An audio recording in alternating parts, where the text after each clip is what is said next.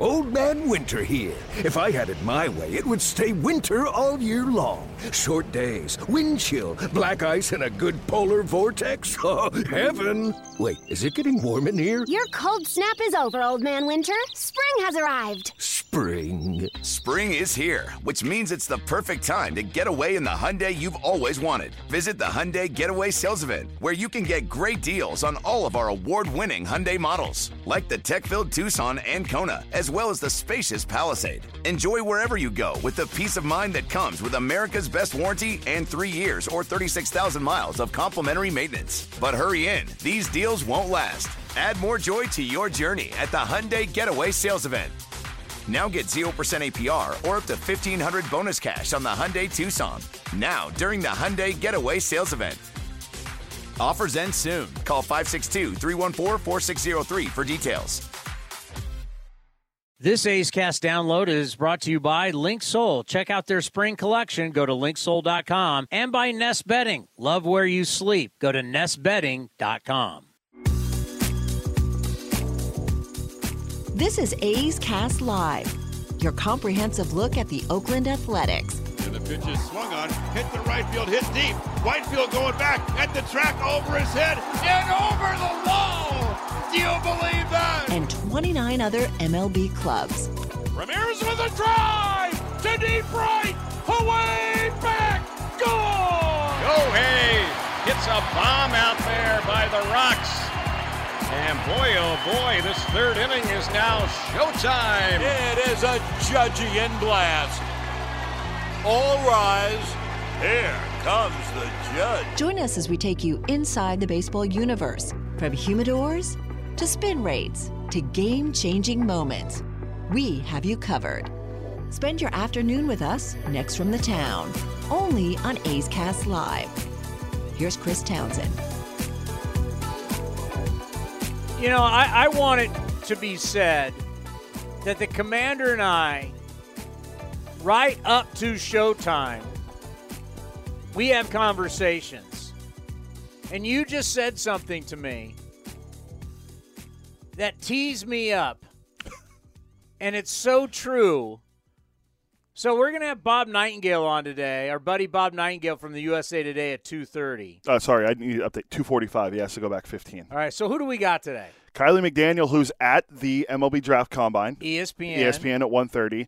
We're going to have Mark Sheldon, who covers the Cincinnati Reds for MLB.com. 11 in a row now for the Reds, as they're red hot in the NL Central. Do you want me to lead you off today with the nugget of nuggets? Is it about the Reds? It's about the Reds. I'm going to lead you off. They played super early today, so I got to go. 9:35 Pacific. The Reds look to win 11 in a row for the first time since when? And they did it. So they've won today. They've won 11 in a row since the first time since when? By the way, did it happen this century? I have my Aloha Spirit today. Is that from? Did you buy that in Hawaii? I didn't buy it in Hawaii. This was a friend. A friend always, the ABC stores there. Have you ever been to Hawaii? No. You've never been to Hawaii? No. They have these ABC stores. They're like a little store that has everything in it. And they have all the cheap Hawaiian crap, right? My buddy always buys me this stuff. And I used to give it away on my show on 95.7 The Game. I used to go, I have this ancient mug that I had to go into the mountains of the rainforest where you can only, it's an ABC mug. But yes, we have the Aloha Spirit today as hula girls on my coffee mug today. Mahalo, everyone. That's thank you. Thank you for the Hawaiian shirt you got me as well. When my wife saw it, she goes, "That's a nice shirt." I said, "Yeah, I think I should have been more clear. I love the shirt, but I should have said to you, I want a silk Hawaiian shirt." Though. Yeah. Well, those are over $200, so you weren't getting that. You got a welcome. What is that? I got you at least said Maui. Yeah, it says Maui on it. Yes. Yeah. Well, where's your Raise the Jolly Roger shirt I got from Pittsburgh? I have it. I love it. I can't wait. But they're not a sponsor. Link Soul is a sponsor. By the way, the Link Soul stuff for summertime in Hawaii, whether it's the shirts, they got bathing suits, shorts, guys, gals. You want to up your wardrobe? Link Soul. Trust me. And right now they got great deals going on. Go to linksoul.com. Last time the Reds won 11 in a row. Was it this century? Yes. 2010. Oh, no, not this century. No. 1976. Further back? Wow. So not the big. They had a 12-game winning streak back in 1957. Remember it well. Not Big Red Machine. By the way, I am the 1956 Rookie of the Year, and I was on a tear as a 21-year-old at that time. We are bringing you knowledge today. Red's knowledge. That's a Red one. I'm a Red rookie, reigning Rookie of the Year. And I'm red hot during that time in 1957. Well, I'm carrying the Cincinnati Reds. A lot of the guys I know played after that, like Bench and Perez and all those. So it's going to be none of those. Way after that. Yeah, so it's none of those guys. I have no idea. Who was it? Frank Robinson. Oh. 21-year-old, the Hall of Famer Frank Robinson. He's Oakland. Frank Robinson. Was he born in Oakland? I know he grew up in Oakland. Was he born in Oakland? Frank Robinson? Let's double check. He was born in Texas, but he went to McClymonds High School in Oakland. So I knew he grew up in Oakland. Wasn't sure if he was born in Oakland. But Oakland's own. Played college ball where? I have no idea. Xavier in Cincinnati. Nice. 21-year-old Frank Robinson hit .453 with 16 RBIs during that time. By the way, any dingers today for the Reds? Yes, I believe. I'm going to try to guess. Was it Jake Fraley, I think, hit one? The former Mariner. Going into today, they had 17 home runs in their last 10 games. Let me double check and see if they did get one. De La Cruz do anything? I know he got picked off on a double play on a fly ball to right field. I was watching the game for a bit, and it was a mistake. But these young guys. Does anybody teach base running anymore? Fraley hit his 9th home run in the 8th inning, so that's what put the Reds ahead. 18 home runs in 11 games. And Eli De La Cruz. Is it Ellie? Yeah. Ellie De La Cruz. Oh, that's an ESPN video. Going into today, 8 hits in his last 18 at-bats. Do you have any hits today? De La Cruz, he was 2 for 4. He's now hitting .321 on the year. So in the last 4 games, he's hitting over .500. They have now won 13 of 15 since he was promoted. 21, folks. They're promoting young guys. I mean, I hate to bring it up because we hate talking about it, but the Giants have won 9. Was it 9 straight now? Because they won again last night. You want me to go to Giants notes? I got a ton of Giants notes for you. For all you. And that was since they brought up Luis Matos, the most recent rookie. You're not going to like this for all of us Giant haters, but for all of us Giant haters, here we go. The San Francisco Giants have won 10 consecutive games in nearly 20 years. Wow, 03. Who was the star during that time? Barry Bonds. Barry Bonds had a almost 1,600 OPS during that 10-game winning streak. Right now, the Giants, during their 9-game winning streak, they've scored 76 runs. That's 8.4 a game, slashing 300 average, and I'll just do the math for you, an 877 OPS. As a team, that's not like certain players. As a team, their OPS is 877. They just recorded their second straight walk-off yesterday. The Giants, now this is something that should translate, but this is early in the year. But if you do this late in the year, really helps you in the postseason. The Giants lead Major League Baseball in runs scored from the 7th inning on. That's impressive, 137. And friend of the program, Jock Peterson, friend of mine after doing the Santa Clara County Baseball Banquet where he was honored, and I took care of him because he didn't want to talk. So I was like, all right, I'll take care of him. Jock's hitting 320 with a 1,149 OPS, 3 dingers, 7 RBIs during that time. But the most impressive thing, I mentioned it yesterday about the Giants run, if somehow you have a Giants buddy and they're talking about it, you can just go, hey, listen, I know exactly why you guys are doing well. The bullpen now 16-3 with a 1.66 ERA over the last 33 games. You got your bullpen hot. They're doing a bullpen game again today against the Padres and Yu Darvish. Bobby Melvin. Remember when I tell you, it happens all the time. We've watched it with Ace Baseball. You watch it with everybody else. When you do that, it's the awful flirting dance with 500, right? All of a sudden you feel, oh, this dance is getting good. Up, we're back to 500, and then all of a sudden the slow song hits. Oh. And you put your arms around your date and you're back to that, because that's what happens with the dance with 500. You do so much to get to 500, and then you fall back. And then you do so much to get there again, and then you fall back.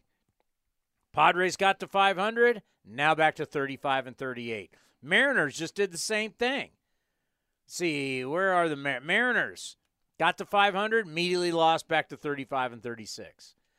Bob Melvin's club, for the amount of money, we talk about it a lot, for the amount of money to be 35 and 38, and Bob Melvin's team is 8.5 games back to Arizona. Arizona's hot. Dodgers pitching stinks for the first time like ever. We'll talk to Bob Nightingale about that. The Giants are in second place right now, 2.5 games back. So that is very interesting. Arizona up 2-1 over Milwaukee as we speak.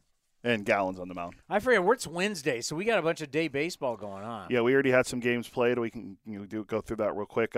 Toronto beat Miami 6-3. Blue Jays now 41-35. Your guy Matt Chapman hit a home run in that game.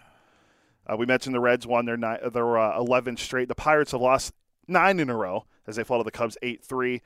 Detroit beats Kansas City 9-4. And Cincinnati's good for baseball, but getting back to how I started this thing, as they always say, get the car back on the road. There are problems in this game with certain teams. And we're going to talk to Bob Nightingale as he's hearing guys in Chicago want the hell out. And I'm not talking about the Northsiders. I'm talking about the Southsiders. Ooh. White Sox players are like, so, and the reason why this is important is they do have players. They've got bullpen guys. They've got bats. They got starting pitchers. Now, Rick Hahn's been the GM, and then what's his name? Kenny Williams, the Stanford product, another Oakland guy. He's been the president. What's his title been for all these years? He was the GM when they won the World Series. Yes. Let's look up his official. I'm going to say executive vice president of baseball operations, president of. It looks like he's the current executive vice president of the. What does that mean? What is that seriously? What is executive vice president? Why are you just not a vice president? I'm going to go to their official website and see what it says. I'm going to look that up. What is it on here? Stupid one. Executive vice president Ken Williams. It doesn't even say of what. It just says, hold on, Rick Hahn, senior vice president. Senior vice president? What is an executive VP? An executive EP, or you could call it an EVP, is a corporate professional who typically reports to the president of the company. The executive vice president oversees and provides guidance to other vice presidents in the organization and performs the duty of the president if they're away or unable to perform. Okay, that kind of makes sense. So, like, if I'm the big dog, you're like my right-hand man, and if something happens to me, you're able to step in and take over.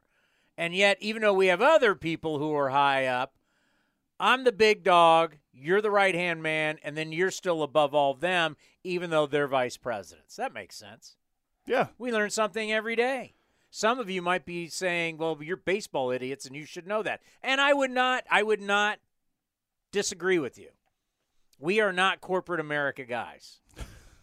We wear golf shirts and talk baseball every day. It is what it is. Thank you, Linksole. So, thank you, Linksole. The reason why I brought this up is that there obviously is issues in Boston. Heimblum's been a disaster. And Alex Cora, quietly has really soared up the ranks as wins for a manager. It's really impressive where he's like starting to rank all time in a very short amount of time. With also being fired for a scandal, being brought back. I mean, it's crazy. But right now, the Red Sox have won 6 in a row. They're 39-35, but they're 11.5 games back. This is what pisses me off. This is what tees me up. is when they go, well, they're in another division. If they're in the Central.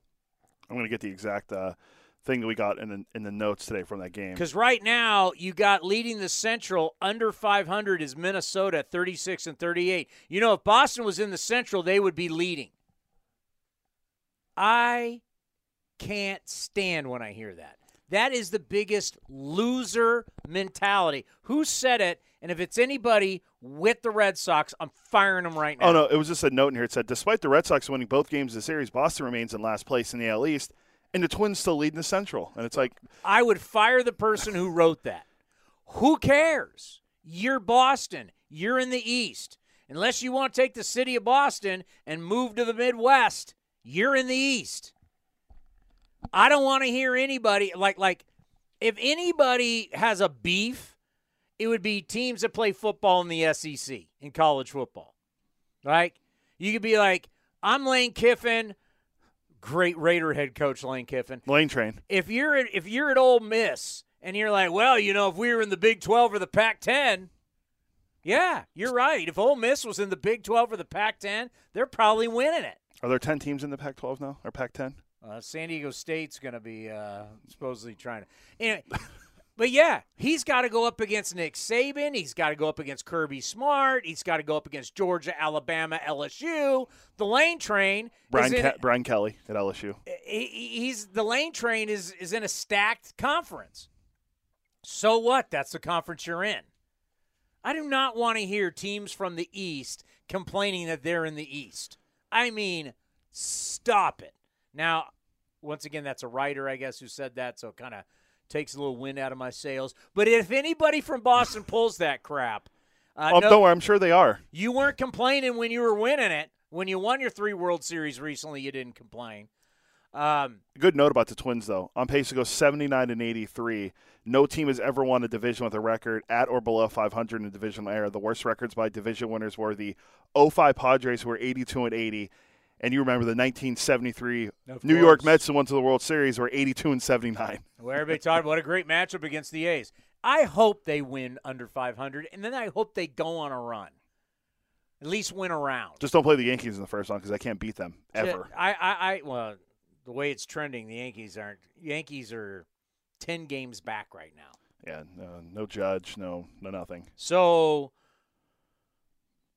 on that note, Boston, though, Chaim Bloom, disaster. He's now been here for years. Is this the 4th year, 5th year? He took over because remember when did he trade Mookie to the Dodgers? So that was like 2020. So yeah, it's probably his 3rd or 4th year. Mookie won the World Series of the Dodgers in 2020. It's 2023. Mookie went to the Home Run Derby. I saw today too. Was that so? So did he get there in 18 or 19? When was it? He might have left after the 19 season. I'll get the official. He's only 40 years old, and that's pretty still pretty young. Yeah. I'll get October 28th, 2019. He was named the chief baseball officer of the Boston Red Sox. What a disaster he has been. Like, they have no identity. I mean, they what are they? Well, they've been in the rumor mill lately about one particular middle infielder in the Bay Area that plays in Oakland. You want to fire up the the PR machine. Ladies and gentlemen, I want you to know at 10 a.m. this morning, Boston time, we're calling a press conference. They've made the deal. The Boston Red Sox have acquired Aledmys Diaz from the Oakland. Can you imagine that? What? What? I said to you right before the show started, I said, can you imagine if that was his big deadline move? He acquired Aledmys. Diaz? No slide on Aledmys, hitting .355 over his last 10. His batting average quietly soaring up for the A's. Yeah, well, I'm on our front page, by the way, our A's front page, and I said this last night because our buddy Martin. I mean, we got to sell. We got to sell what we got to sell, right? This is the product we got. We got to sell it. Kemp showing signs of turnaround in 5-game hit streak. And my whole point was, love Tony Kemp. Like I said, Tony Kemp is a phenomenal human being. Tony Kemp's the kind of guy you want to marry your daughter, right? I mean, that's the kind of person Tony Kemp is. But right now, at his age, where he is at, and we did the same thing with Jace Peterson in Pittsburgh. Oh, Jace is hot. You're like, guys, we're not that far away. I need some place for Nick Allen to play. I need a place for Jordan Diaz to play. I need a spot for Zach Geloff. These guys are coming. They've got to play. Or you're doing yourself no service. You're actually doing yourself a disservice if you don't bring these kids up and give them an opportunity just to play. Because you haven't with Nick Allen. You've played yo-yo with him. Because that's what we do. Because we're still going to act like, well, it's important that we have Seth Brown out there and Ramon Laureano, veteran guys. And okay, but you're 19-56. So if we are in the mode of play veteran guys, so hopefully we can flip them. If we're playing flip this house right now, okay, I get it. If we're playing flip this house, I get it. But at some point, I need spots for young guys to play. So, Tony Kemp's turning around for 5 games. I mean, he's still hitting what? $172? I think that or 171. I think I have it on here. Kemp is hitting 171. I thought. Either way. Yeah, I got him. Well, I should I trust your notes or MLB.com? I thought I got it from Martine's article. Either way, I'm looking at today's lineup. They got him at 172. Then yeah. So it's like, what are you doing? Diaz is not in the lineup today. He is not. Tyler Wade's playing short. Yeah, batting 118. Tony Kemp hitting 500 over his last 12 at bats. He's hitting 5 straight. I don't want to go there, but the team hasn't won a game in the 5. But I mean, you're 19-56. What are we talking about, right? Well, hey, positive. Letmus Diaz hitting well. Negative. I gave it to you last night when you asked. Brent Rooker, over his last 32 games now, hitting 178 with 43 strikeouts. That's not good. Jim Bowden did an article today for The Athletic and talked about like the top 100 guys that we dealt. It was three ace pitchers and 1 position player, and it was Brent Rooker. I didn't know. Rooker's under control till 2027. He's 28. Yeah. Why would you trade for him? I mean, everybody knows what's going on. If we know the numbers, they know the number. Who are the 3 pitchers? It was Trevor May, Zach Jackson, who just got transferred to the 60-day injured list, so he's not. And then he had J.P. Sears in there, which was really interesting. Why not Blackburn? I know. That's what I was looking for. And he had J.P. Sears. He said he's the only guy on the staff that has any respectable numbers. So it was something along those lines because of how well Sears has been lately in the 4.24 ERA. Well, don't forget me. Dave Stewart said the other day with me on NBC that what he loves about Sears, Dave Stewart said, pitches with guts. And, I mean, if I was a team that, like we were just talking about the Giants. Giants are going with a staff game today. If I needed a versatile pitcher with guts who can start, who can give me middle relief, he's not a late inning guy, but he's a front portion of the game guy, I guess we'd call him now. I'd take J.P. Sears on my team. There's no question about it. J.P. Sears is tough. He's given up a lot of home runs, but he's given you a lot of innings. And I just don't see us trading J.P. Sears. Yeah, I don't either. If you want to have any type of opportunity, Paul Blackburn makes sense because of his age and where he is. But right now, pitching's been fantastic we've talked about it. The pitching the last 13 games, 14 games has been fantastic for the A's. Blackburn going today, you look at Blackburn, he's got a 3.48 ERA. He'd be the one I thought you could here, I'll give you the numbers. The A's have a 2.90 ERA over the last 13 games. They now have a 3.88 ERA in June, which is the 10th lowest in the majors. I mean, folks, you got to realize, in May, the ERA was 5.54. In April, are you ready? Guess. April. Had to be over 10. It's overall staff. 8.83. 7.9. 9-7. Okay. So it's a dramatic improvement. Scott Emerson, get him on the phone. Well, yeah. So I've been doing last 14 because I did it with the start in Pittsburgh, and I know that the staff gave up some runs, but over the last 14, 307. That's the second best in the American League and third overall in baseball. Over the last 14, the team overall ERA is 307. 14 games. I know they're going from the started the winning streak. I started with this series in Pittsburgh. So started that road when the team started playing better. Well, doesn't 2.90 sound better? Yes. I think we'll go with that. So pitching, I mean, if you're going to get rid of anybody, it would be Blackburn. Yes. I mean, I was looking. JP Sears isn't a free. I mean, you'd flip Kaprelian if you could, but I think that's not. There's no way. JP's not eligible for arbitration until 2026. He's not a free agent until 2020, and that's 6 years. He'll be 33 when he's a free agent. You're just talking about survival the next couple of years and kind of finding a hot streak with the young players. Sears needs to be here. And I'm actually, you know what, I'm quite happy with Kaprelian right now. I think I broke down how well he's pitched. Kaprelian has really started, all right, he's finding himself, right? Like, we all need to find ourselves in life. Cody, you're still trying to find yourself in life. I'm 34. Yeah. So Kaprelian is a guy drafted, big-time arm, UCLA, first-round Yankees. You know, when he talks about going to the Yankees, there's some big-time names there. You know, when CC Sabathia takes you under his wing, that means something. But he's injured. And he's injured, and he's injured, and he's injured. Then he gets traded for Sonny Gray, and he continues to be injured. Then COVID hits. And then you're at the alternate site down at San Jose Muni here in our neck of the woods. And then you're getting your opportunity. And he started out, remember his first few starts, especially that one in Boston where he pitched through trouble and his dad's going nuts in the stands, and it was awesome. You know, you're like, hey, we got something here.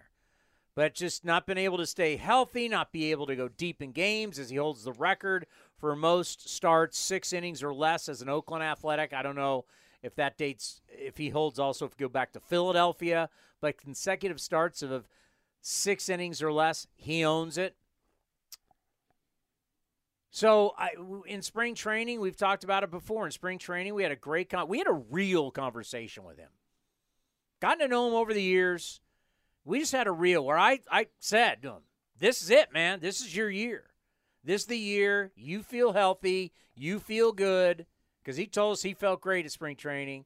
And, you know, he's corrected the issues with his body. He's ready to rock. And he came out and got hammered. Sent down, come back, hammered. Going to the bullpen, blah, blah. And his second time down there, he found something, and I don't think it's in his right arm. I think it's here. And I think it's here. Because if you want to just go by data, fastball isn't the same. Slider's been really good. But I think at some point, like J.P. Sears pitching on guts, there's no data for pitching on guts. There's no data for heart. There's no data for will. There's no data for fight. There's data on a lot of different things, but how the human being goes out there and performs and attacks and what he's thinking. There's no data for that. So how is James Kaprelian doing better throwing not as hard? How? How's that possible? The data would say he's in trouble, but no, he's figured out something. And if you watch him pitch lately, when he strikes guys out and he does the left turn and he's got that strut, he's feeling it. And he's striking guys out. He struck out Schwarber with like a 91 or 92 mile an hour fastball. And I was like, wow. Because that's nothing to Schwarber. But there's something that he's doing that people are not seeing him. He's striking guys out. He's throwing strikes. So look at Waldichuk. Waldichuk is, I mean, you talk about all over the place. 1 minute he's in the bullpen, can't get anybody out. Next minute he's in the bullpen throwing 3 innings, closing a game out. I mean, yesterday the way he was going. It was the opener. Inning and 2/3, the way he was throwing, I would have been cool if they just left him out there. Medina's a big-time arm. He is a big-time. He has got a gift from God, and he's that wiry, athletic delivery. Medina, I'm not looking at the numbers. I think Medina can be special. Mason Miller ever stays healthy, which will always be a question mark, but at least you've seen what he potentially can do. So just naming you those guys. Am I missing anybody? Sears, Kaprelian, Waldachuk, Medina, Miller. Who am I missing? The only guys that we still have left that are young, Kyle Muller. Kyle Muller, work in progress, big left-hander. There's potential. The rest of the guys we haven't seen yet. Tarnock. Yeah. Who else are we thinking about? I mean, there's Cusick, there's Ginn. No, I'm talking about the guys we haven't seen yet. Ginn's still hurt, right? Ginn's been hurt for years. Yeah, I think, and Hoagland's finally back, I think. That's the problem with hurt guys. They normally stay hurt guys. But that's where it's like Blackburn. If there's anybody, I'm surprised by Bowden. If there's anybody you're going to flip, I would think it'd be Bowden. It would be Paulie Blackburn. When are we doing Kindly McDaniel? He's supposed to be joining us shortly. He has the other two guests are going to be over the phone, but Kylie has the information for video. So coming up next, we're heading to the Combine. Is there anything to sell from this thing? We'll talk about right here on A's Cast Live. This is Chris Townsend, and it is summertime. You want to look your best, and I can't tell you how excited I am. Commander Cody, we've got our new shipment from Link Soul, all the summer gear. So whether you're playing golf or you're going out for dinner, you're hanging out with your buddies, or you're going to the beach, go see our friends at linksoul.com. And right now they got a deal for 25% off. Check it out. You go to linksoul.com. Remember, in the big leagues, look good, play good. Streaming from the town, A's Cast Live continues with Chris Townsend. All right, we got Kylie on from Arizona down there at the MLB Combine. I got to watch a little bit on TV. It's not as exciting as the NFL Combine, but you're there. I got to tell you, it was awful television. How is it down there? It's going pretty well. I was actually just sitting a suite with Enrique Bradfield Jr. from Vanderbilt. That'll go in the top half of the first round. Jessica Mendoza who's here doing some of our interviews from the draft broadcast. Eric Longenhagen, Michael Baumann from Fangraphs are here. Some of the guys from Baseball America. There hasn't necessarily been a guy that was like a fifth-round prospect and became a first-round prospect. Generally, guys that will go in the top 50 picks are not participating on field here because they don't have much to gain. But there's a ton of guys that I thought would sign for $300K that I'm realizing are actually worth $700K. Or guys that I thought would go in the fifth round that now look like they'll go in like the third round. There's like a lot of, or like, you know, really firming up a guy that looks like he might go in the second round. Now looks like he definitely will. That's kind of like the tier at which the guys are participating. And it's not that different than the NFL Combine, where like the top quarterbacks don't really have a reason to throw. A lot of the, like, you know, Wyatt Langford, Dylan Cruz, those kinds of guys who are obviously in Omaha right now, they don't need to have anything to prove. They've been playing on these fields for like 3 years with like TrackMan data and Hawkeye and everything. Like, there's nothing to be gained from coming here, which is also an effect that happens in the NFL. So that's kind of the weakness that they're trying to work around. But there's a lot of really good players here, especially in that like $300K up to $1 million. There's a ton of guys in that tier here, so it makes it a lot easier to try to sort through them when I'm doing my rankings. So we talked to David Forst, our general manager, about the Combine, and he says the number one thing is to get that suite and be able to meet these guys and really talk to these guys, because that's something in the past, you know, obviously football would do, the NBA would do, baseball didn't do. So would you see that as the number one strength of this Combine? Yeah, we get to see what these guys look like athletically, but it's the fact that you get a half hour with each of these guys in your own suite where you really get to know them. Yes, I was told there's at least 10 GMs that have come through for these meetings because it's so useful. You don't have to fly guys out and have private workouts to then be able to talk to them. You can kind of run through a lot of them here. I think there's over 100 more players here this year than there were last year. I was just talking to some of the guys at MLB, and they said that they have been mindfully keeping track of how many interviews in a row the players are asked to do because there's a level of fatigue. You don't quite get the best version of themselves. So they've really tried to dial that in. It's been sort of like, you know, it's like a 3-4 day experience where a lot of the kids are here for two or 3 days to try to spread everything out because there's so much demand to talk to them, and they don't want to get on a plane 30 times. So it doesn't make sense logistically to do that. So a lot of it's happening here, and obviously ESPN, Fangraphs, Baseball America, a lot of the other publications are also getting access to the players and getting to learn a little bit more, because that used to be the weakness of what I do. Is I come from a scouting background with the team. I want to be able to sign off on a kid's makeup and say I really trust and believe in him the way a team does. And now we're getting a little more of an opportunity to do that, so I can kind of trust my rankings a little more than you could a couple years ago when I wasn't getting that kind of access. So, I think about, your career, what was it? You were Yankees, Orioles, Braves. Who else were you? And Pirates, yeah. So, kudos for getting 3 out of 4. I was going to ask you about your Orioles, by the way. They're playing really good baseball. But from a standpoint, if you go back to your scouting days, how do you view the combine as a big positive?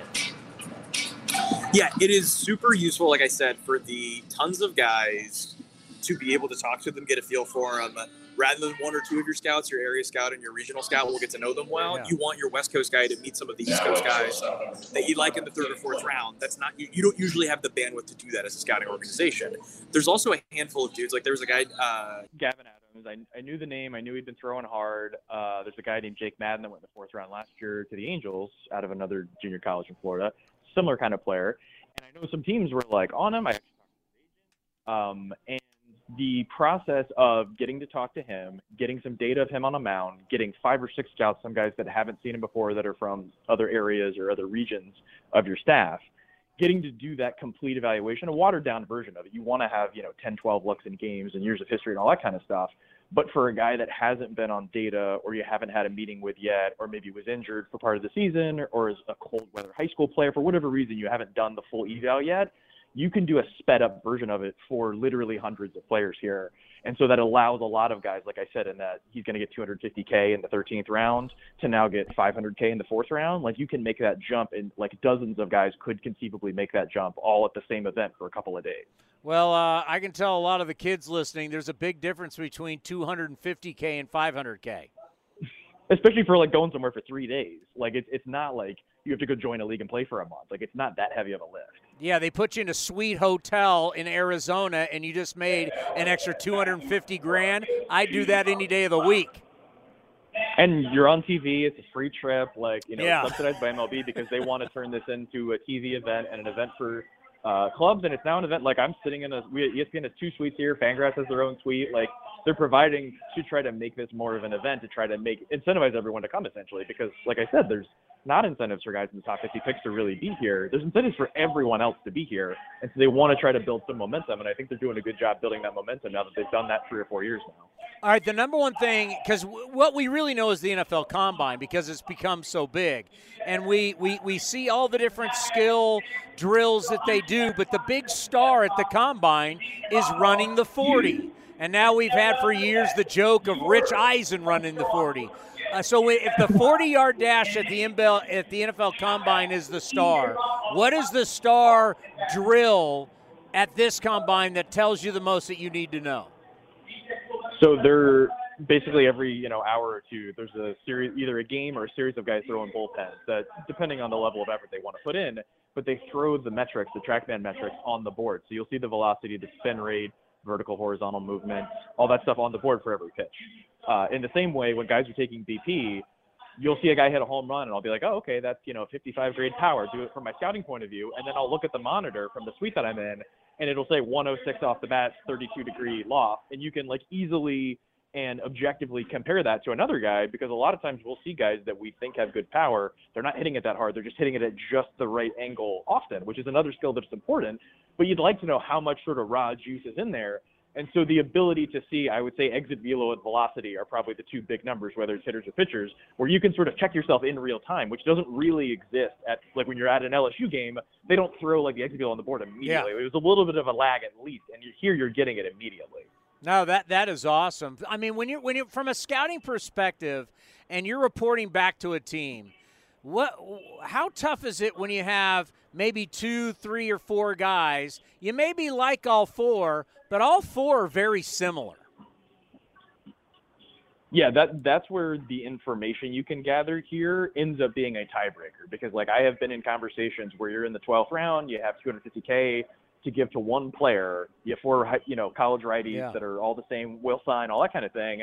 And if one of the guys you're not sure about him as a person because you turned him in late, you don't have like history with him as a human being. Is he going to reflect well at this level of prospect? This guy has to be a plus makeup guy, or we don't want to sign him. That guy's the first guy that gets cut. And then the second guy is like, oh well, only the area scout has seen him. That supervisor that covers the entire region, 4 or 5 area scouts, if he hasn't seen him, then that guy gets cut next.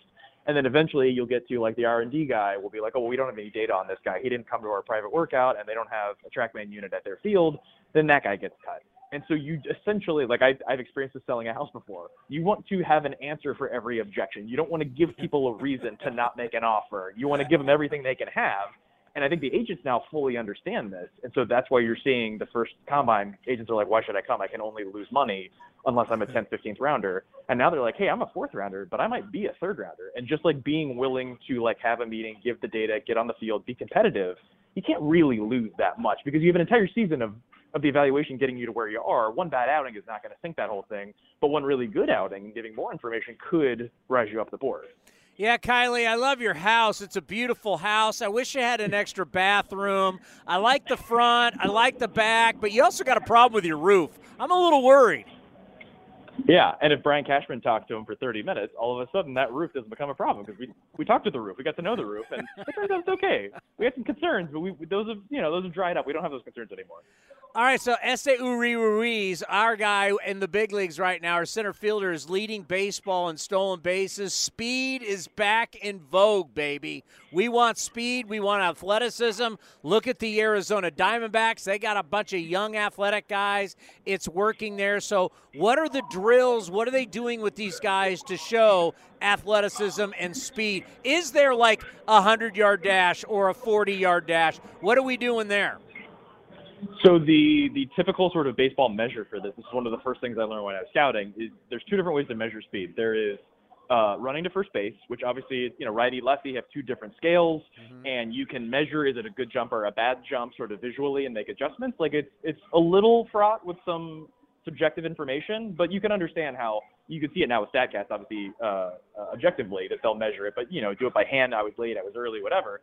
The other thing you do is when you're doing like sort of a showcase style workout where it's, batting practice, infield, whatever, they run the 60-yard dash. And so there is also a number where basically 7.0 is an average time, and each 10th of a lower you go, so 6.9 would be a 55, one notch above average, and so on. And then 6.2, 6.3 is basically like a guy that's the NFL wide receiver. It's an 80 runner. So they'll be doing that, I believe, tomorrow, which I won't be here for that.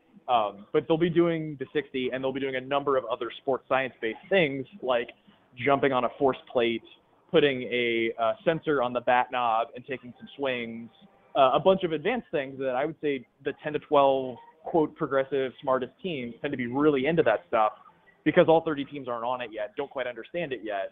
And I know of at least one team that they look at 1,000 frame per second video of the last thing a pitcher does before his front foot hits the ground, that little step over move, and they think that perfectly predicts future velocity better than present velocity.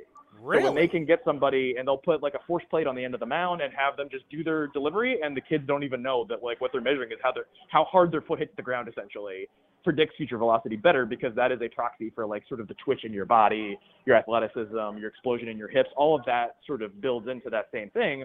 And places like Tread and Driveline have been measuring stuff like this with the Marco-less motion capture, things like that. That's sort of the cutting edge, and MLB has been doing versions of this for teams that is data they all get to share for the last couple of years. I've been saying this for the longest time just because I know about it because my brother has been a pro in golf, a teaching pro. He's played professionally. My brother started testing on TrackMan in the early 90s at Titleist out at Carlsbad in California. So it's like baseball has been so far behind golf. What you're talking about, the fast twitch, you're talking about being able to use the ground as leverage. It's amazing, Kylie, all the stuff that we have now done in the last few years, they've been doing in golf since the 90s. Oh, yeah. Now, if you were to imagine, the histories of these two sports, Bryson DeChambeau and Josh Donaldson are essentially the same human being. They just play 2 different sports. Yeah, it's crazy. It's crazy. And that just led me to a lot of different things. I mean, I got to ask you the question about the owners' meetings, where I know in football they want to keep everybody the same. They want everybody using the same technology. They want everybody having the same amount of everything. They want all 32 teams to compete the same way. Baseball, it's a wild, wild west with your analytics department. We know there's a lot of teams out there that pay for data. Pay for all their data, if not some of their data. Baseball wants to rein that in a lot like football has done. Do you like that or do you hate it? I am, I think, the strongest proponent for the, manifest destiny capitalism of American life, where if I think I'm better than you, I want to be allowed to press that advantage as hard as I can, spend as much money to press that advantage as far as it can go. So the idea of we want to make everyone as equal as possible as a league and as an underperforming owner or executive or scout, I love that idea, because you're basically subsidizing all the smart team stuff, giving it to me for free. And all the smart teams are continuing to try to look for places where they can stand out. I have actually one example for you. When I worked for the Braves, I was doing a hybrid role of both scouting and front office stuff. And what was happening is if a high school team played a game in a big league stadium, which you'll see a lot of times, like the state championships, things like that will happen in big league stadiums, that data would go to all 30 teams because the big league stadiums had TrackMan units and Hawkeye that were owned by MLB. So essentially all 30 teams own, in Truist Field. When we worked there, all 30 teams would get that data. If they were to play the state championship game in the Braves AAA stadium, which at that point did not have Hawkeye, it was a Braves-owned TrackMan unit. We owned the data. And I would then email the Texas Rangers guy that does the same thing I do, and I would trade for a college tournament worth of data that happened at their AA stadium at the beginning of the year, because Duke and Oregon State and Southern Miss all played it. We wanted data on some of their players, and they wanted to know about the Georgia State Championships played at our AAA stadium. That now has been outlawed, and all of that stuff gets shared between the teams because the owners didn't like the asymmetry of the data and having to do the trading, much less other situations where you actually pay for data out of pocket, which they definitely don't want to be doing if they don't have to. So what you're saying is in baseball, you don't like socialism, you like capitalism. Yes, I'd like to think that's a broadly popular agenda for me to have as running for president of all of baseball. Okay, hey, and some of us may vote for you, I'll tell you that. Looking at the College World Series, I know a lot of these guys, the high-round picks that are already there, some guys have already been knocked out, but how much stock do you put in to the College World Series, the regionals, the super regionals, when picking a guy? It is a very nice to have thing of a guy that you feel good about. Let's say like Wake Forest third baseman Brock Wilken. I liked him in high school, loved him as a freshman at Wake Forest when he proved that he was better than I thought he was out of high school. Liked him last year as a guy hitting a bunch of home runs. And then this year, I think scouts, I wouldn't say soured, but they went from like, oh, this guy's going to go 10 to 20 overall in the draft to like maybe more like late first round to compensation round. Like he just sort of moved down one tier basically. And then late down the stretch and all this postseason stuff, he's been going bananas. And I think has now worked his way back up to around, 15 to 20 overall in the draft. He is benefiting by everyone seeing him do the thing they know he can do a little more often with the highest stakes against the best players while everyone's watching. I don't think he's fundamentally a different player than he was a month ago, but he's being treated like he's a little bit different. You'd like to have that when your GM, your owner, your president, whichever tier of baseball ops isn't really watching the players, and then late they come into the room and have a couple thoughts. You want that guy to be performing so you don't have to explain why you like the guy. You want them to understand why you like the guy. It makes it easier for you to then take an unpopular guy, maybe a 5'8" right-handed pitcher later in the draft, because all the guys you took earlier, you didn't have to spend any political capital on those guys. I got just two more here, and one is about the A's picking number 6. A lot of people like him taking this Kyle Teal kid, catcher out of Virginia. The only thing is, to us non-scout people, we're like, man, all we do is draft catchers. We've acquired catchers. Last time I checked, you can only play one catcher at a time. What do you like for the A's at number 6? And would that be crazy to go with another catcher? So there's two different scenarios. This draft, it's not a great year to be picking 6 because it's seen as a 5-player draft. And so I would say it's an 80% chance those 5 players go in the first 5 picks, and then the A's get to pick the first player from the second cut. If one of those 5 players gets through, doesn't matter who it is, doesn't matter how much they want, just take them. It's easy. If that happens, like I said, 1 in 4, 1 in 5 shot that one of those guys gets through, no problem, you take that guy. Now the situation we're talking about is the more likely one where all 5 of those guys are off and you get to pick from everybody else. I think given the situation, college hitter is kind of what the board is giving you. I think that also probably makes sense for the A's to try to be building up to be good as soon as possible. All things considered, they'd like a college guy. They'd like the safety of a position player, and that's what you have. So I think Jacob Gonzalez, shortstop at Ole Miss, has a chance to be a solid average, above average, left-hand hitting shortstop with a nice mix of he's at least average or better at every tool. I think he is maybe the most likely guy to go there. And Teal, I think, is the other guy that's gaining a bunch of momentum to the point where he actually might sneak into the top 5. That would be great news because then that would push one of those top 5 talents down to Oakland. But Teal is a guy that's an above-average defender, long history. I liked him in high school. And he's made some adjustments. I don't love all the adjustments he's made to his swing, but his performance has gotten better, so you can't argue too much with it. But the idea would be solid average offensive contributor at catcher, and then above average defender, good athlete, will age well. You can't play 2 catchers at the same time, but your job here is to get a player that will be good. Think of it like a stock that's going up, and if it turns out the stock goes up and him and Shea Langoliers' stock both go up at the same time, either you're going to keep them both fresh and rotate them between catcher and DH and first base, or you're going to trade one of them. That's not a problem. You got to pick the right guy, pick the stock that's going up. That's what Oakland needs. All right, let's end on this. When you start thinking about you worked for the Orioles, you look at the success. They're off to their best start since 1997. You look at the Arizona Diamondbacks right now are leading the National League West. The A's, however you look at our situation, the way it's trending is that a new ballpark will open up in 2028. So that gives you ample time to kind of remake, reset, and prepare for this date. Who right now would you say in baseball is the model for rebuilding, starting from scratch, and building something that can win in the next few years? So the easy one, like the one Steve Cohen said when he bought the Mets, is the Dodgers, that they are sort of the gold standard team that is doing essentially everything at a top 10 level, if not top 5, from player development to scouting to big leagues to analytics to understanding numbers, but also doing some gut feel stuff, some coaching stuff, just putting all that stuff together. I would say that's probably not realistic given the market size. They can do some things that most other teams can't do. And so if you step outside of the sort of Yankees and Dodgers doing things well and effectively at that very top of the payroll level, you then take a step down in terms of payroll, but still have the same level of efficiency, if not more. You have Tampa Bay Rays, Baltimore Orioles. I think getting a mix of those two things, which Tampa Bay is seemingly top 10 at everything without going whole hog into analytics and kind of losing the forest for the trees like a lot of teams have done. They have mixed all these things really well. Their efficiency is essentially off the charts, that they are competitive in the playoff race every year for like the last couple decades with all the same guys in the front office that have now spread out all around baseball.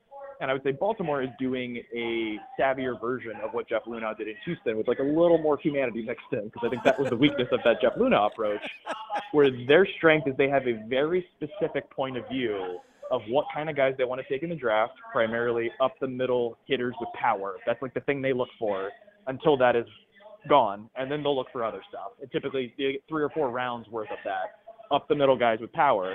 And they have proven with Gunnar Henderson and some other guys that they know how to make that stock go up, how to pick that guy, shore up whatever the weakness is, and make the most of the strength. They are really good at that. So having a specific point of view of the thing you're good at, whether it's in player development or scouting, and getting the other department on board to then push that advantage as much as you can, and then hopefully get the level of efficiency that Tampa Bay has had. You don't have to go hire guys from those front offices to do it, but I think there is a way to sort of copy some of the things that they're doing well. And I think a lot of teams are trying to copy both Tampa Bay and Baltimore right now. So what you're saying is you need to treat the humans with a little bit of respect and dignity, is what you're saying? That's what I'm saying. It turns out that's good business and also good human business. Hey, I got to tell you, there's not many guys that go from the front office scouting into the media and are great at it. You are fabulous, my friend. We love having you on.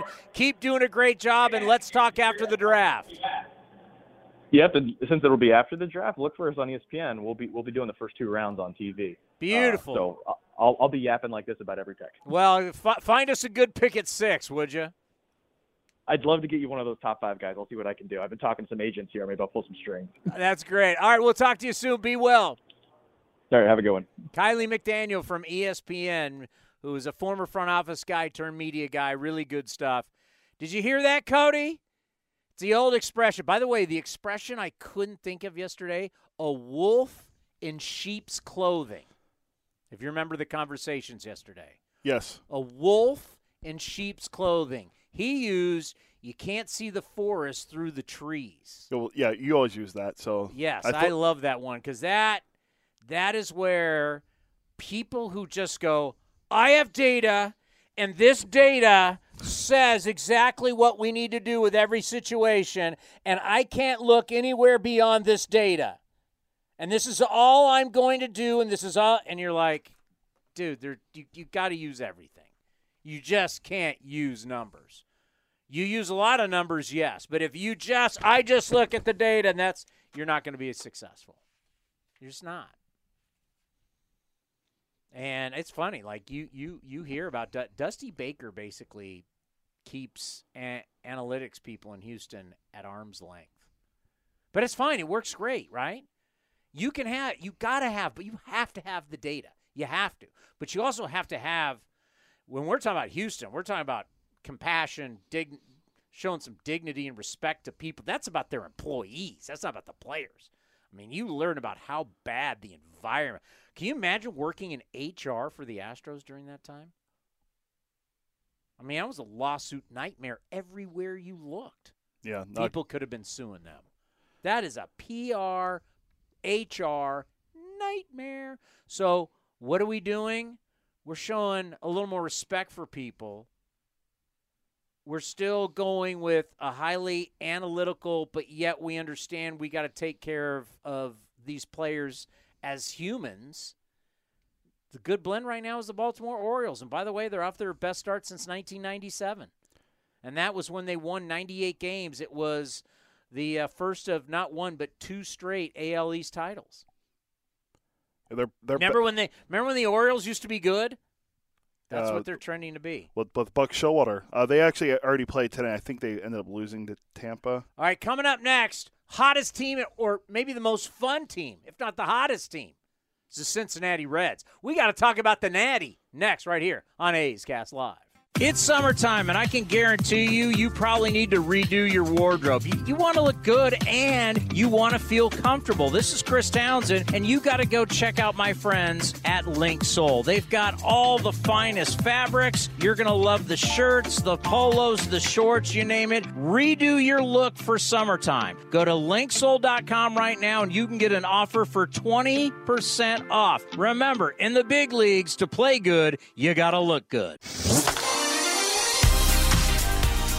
A's Cast Live continues from the studio. Here's Chris Townsend. All right, the Cincinnati Reds have already won today. The Reds have won 11 in a row. And, by the way, how did Abbott do today, the starting Andrew Abbott? I think he gave up 3 runs. That's like the first 2 runs he's given up, I think, of his career, right? 17 2/3 scoreless innings. I'll give you $1,000 if you know who, as a starter, had the longest scoreless inning streak in baseball history. Oh, I think I'm going to say for the Reds. For the Reds, it has happened since like the 1890s or something. Longest scoreless streak to start a career. Wasn't Brad Ziegler, was it? Didn't Ziegler have a lot? John Hiller. Oh, what was his? 26 innings. It's pretty good. You remember John Hiller from 1967? Yeah, no, I can't say I do. I mean, they got magical stuff going on. They're in first place. And we remember, and, it wasn't that long ago that we saw them in Oakland. You're like, hey, man, they got something brewing here. We were talking to the Cowboy, Jeff Brantley, about it. And now you look up and you go, Cincinnati Reds right now got a 1.5 game lead where we are here midday on Wednesday. And it's exciting stuff. And you kind of say for the A's, look how young they're going. You got Joey Votto back, but they're going young, and young's exciting. Do we have Mark? Mark, welcome to A's Cast Live. How are you? Doing okay. How are you? Well, I'm jealous. You're covering a first-place team that's won 11 in a row. It's got to be a little bit more fun when you're writing and talking about this team. It's certainly gotten a lot more interesting just because the way they win, the way they play, and how they go about it. It's certainly, after last season when they lost 100 games, it just no one could have expected this. You know what I'm saying? No doubt about it. We've had years in Oakland where everybody predicted last place, and next you win the division. But, I think about Cincinnati, where we were talking about how they haven't won 12 games in a row since 1957, and Frank Robinson was 21 years old. That's a long time, but that kind of tells you how good the streak is right now. It is, and another member of that team was David Bell's grandfather, Gus Bell, who was an all-star outfielder for that team. So that really – he knows about that team just because – he's always listened to stories from his grandfather. They were very close when David was growing up. So he's familiar with that team. He's familiar with the team's history, certainly growing up in Cincinnati. And streaks like this certainly don't come around the corner very often. Obviously, Oakland had a movie made about one of their streaks, but exactly. The Reds have not gotten to 20 before. But 12 is that's what the 57 team won, and that's what the Reds will be aiming for next against Atlanta on Friday. When you have somebody that's making a little bit of dough, and there's somebody that, has some street cred in the game, and they're struggling, and you just go, you know what, we're going to make the move because we're going to continue to go young. When someone like Will Myers is taken out of that clubhouse, what does it do for it from a positive standpoint, saying, hey, love the guy, we know he's a great guy, but we got to go younger, and we got to stay aggressive with the youth movement? Yeah, I wrote about that today.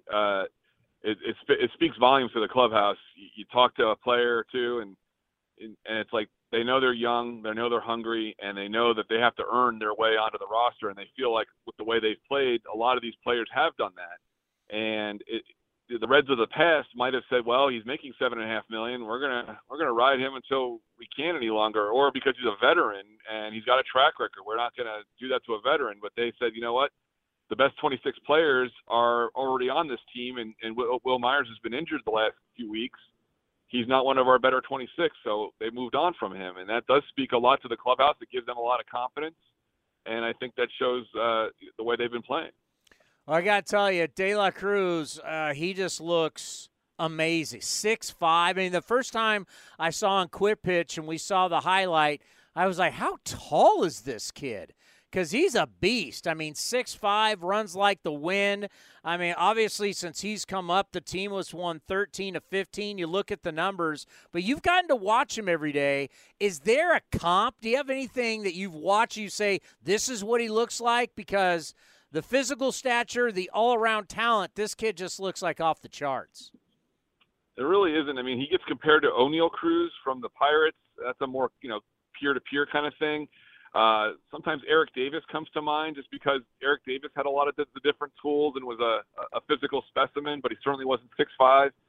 And then the power, you look at the exit velocity, and only really Aaron Judge and Giancarlo Stanton match what De La Cruz does. So there's not really a one-to-one comparison, but he's got all five tools, and he does a lot of things really well and very naturally. It's funny because when they signed him out of the Dominican, he was a scrawny, barely 6 foot tall guy, and they got him for $65,000. And he had some tools, but they weren't sure exactly what they had. And as he's grown and developed, he's become this once in a generation prospect for the organization. Yeah, it's one of those type deals where you think about all the different great Reds players through all these years. I mean, you mentioned Eric the Red was so incredible. Barry Larkin, a Hall of Famer. We go back to the Big Red Machine. I mean, Joe Morgan, Oakland's own. You throw Bench, Hall of Famers. I mean, even throw in the great Pete Rose, who's from Cincinnati. Going back to Frank Robinson. I mean, Cincinnati, through all these years, has been one of the great baseball organizations that has had a lot of great players. But, I mean, this might be the next coming. If you start talking about all those great players, this kid at 21 years old, I mean, what's in front of him is just unreal. Yeah, he's still learning the league. He's still prone to striking out, but at the same time, he's not getting, embarrassed at the plate. Even when he strikes out, he has a pretty good at-bat. I think the only time I saw him go down on 3 pitches was against Clayton Kershaw, so that's not exactly embarrassing. He's one of the best of all time. So he can do a lot of things to you in any way. Like, he can hit a ball 100 miles an hour, with exit velocity for an infield single, or he can hit a blooper like he did today for a double, and he's just got that much speed. His 0 to his sprint speed is like over 30 feet per second. He's an elite runner, and he's able to do a lot of things in the field. He can throw 100 miles an hour if he needs to. So it's just there's a lot of different things he can do to beat you. And I know the GM has recently talked about potentially being buyers at the deadline. Yes. What would that be like for Cincinnati to be buyers now? Well, they definitely have some needs, and that's another kind of getting back to what you asked about Will Myers. That would also send a good message to the clubhouse that they want to try to take advantage of this opportunity.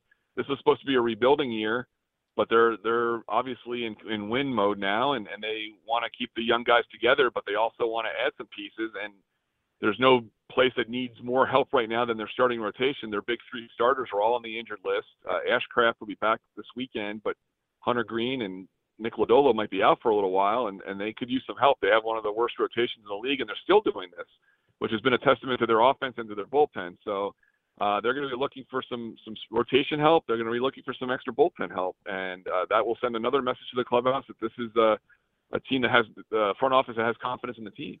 Yeah, I know that was something that when the Reds were in town and we talked to Jeff Brantley about it, he was talking about the old Cowboy wasn't thrilled with how deep the starters go in games back then.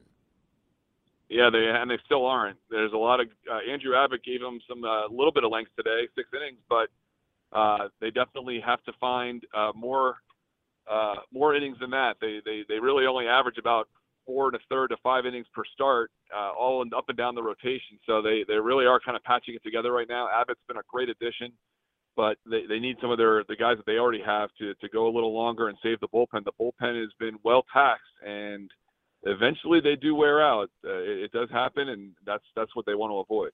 You know, Joey Votto's been a player that's seen a lot of rebuilding. So, you wonder how will the veteran guy fit with the young guys. I love Joey Votto. I think he's got one of the best personalities that we have in baseball. Obviously, I'm not in the clubhouse. From afar, I would think he'd fit in great with the kids. But what are your thoughts about Joey Votto with this team? Yeah, there were a lot of questions about that as he was getting closer and closer to being activated. But really, Votto says it himself, is that he's just trying to fit in. He kind of feels like he's entering a team that's already there, or that he just got called up, or almost like he got traded to the Reds, the team he's been with his entire career. Yeah. But he's just trying to fit in. He knows that if he doesn't play well, that he probably won't play, and he certainly wants to measure up to the rest of the guys. He's been a very good clubhouse presence, even during his injury. He's really transformed himself into more of a leader and more outgoing. He was very kind of insular, and didn't really lead with his voice. He led by example, and now he's really just come out of his shell more, and he's more than happy to help a guy if he approaches him.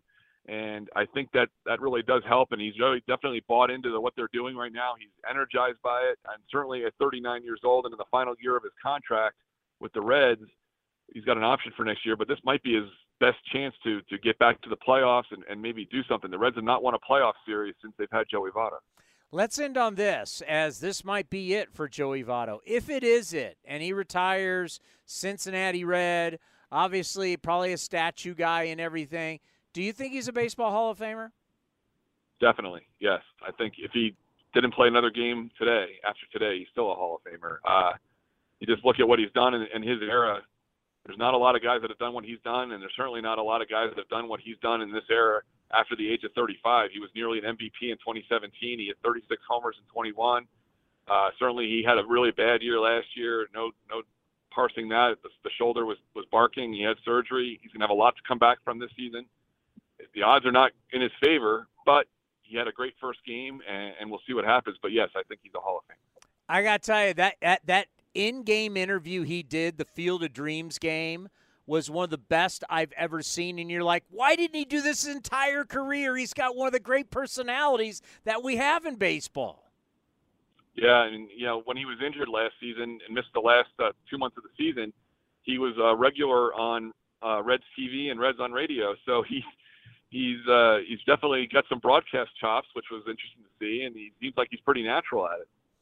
We appreciate the time. It's fun in Cincinnati right now, having won 11 in a row in first place. So we'll see. Somebody's got to win the NL Central. We say about the AL Central also. So this is going to be a fun summer in Cincinnati.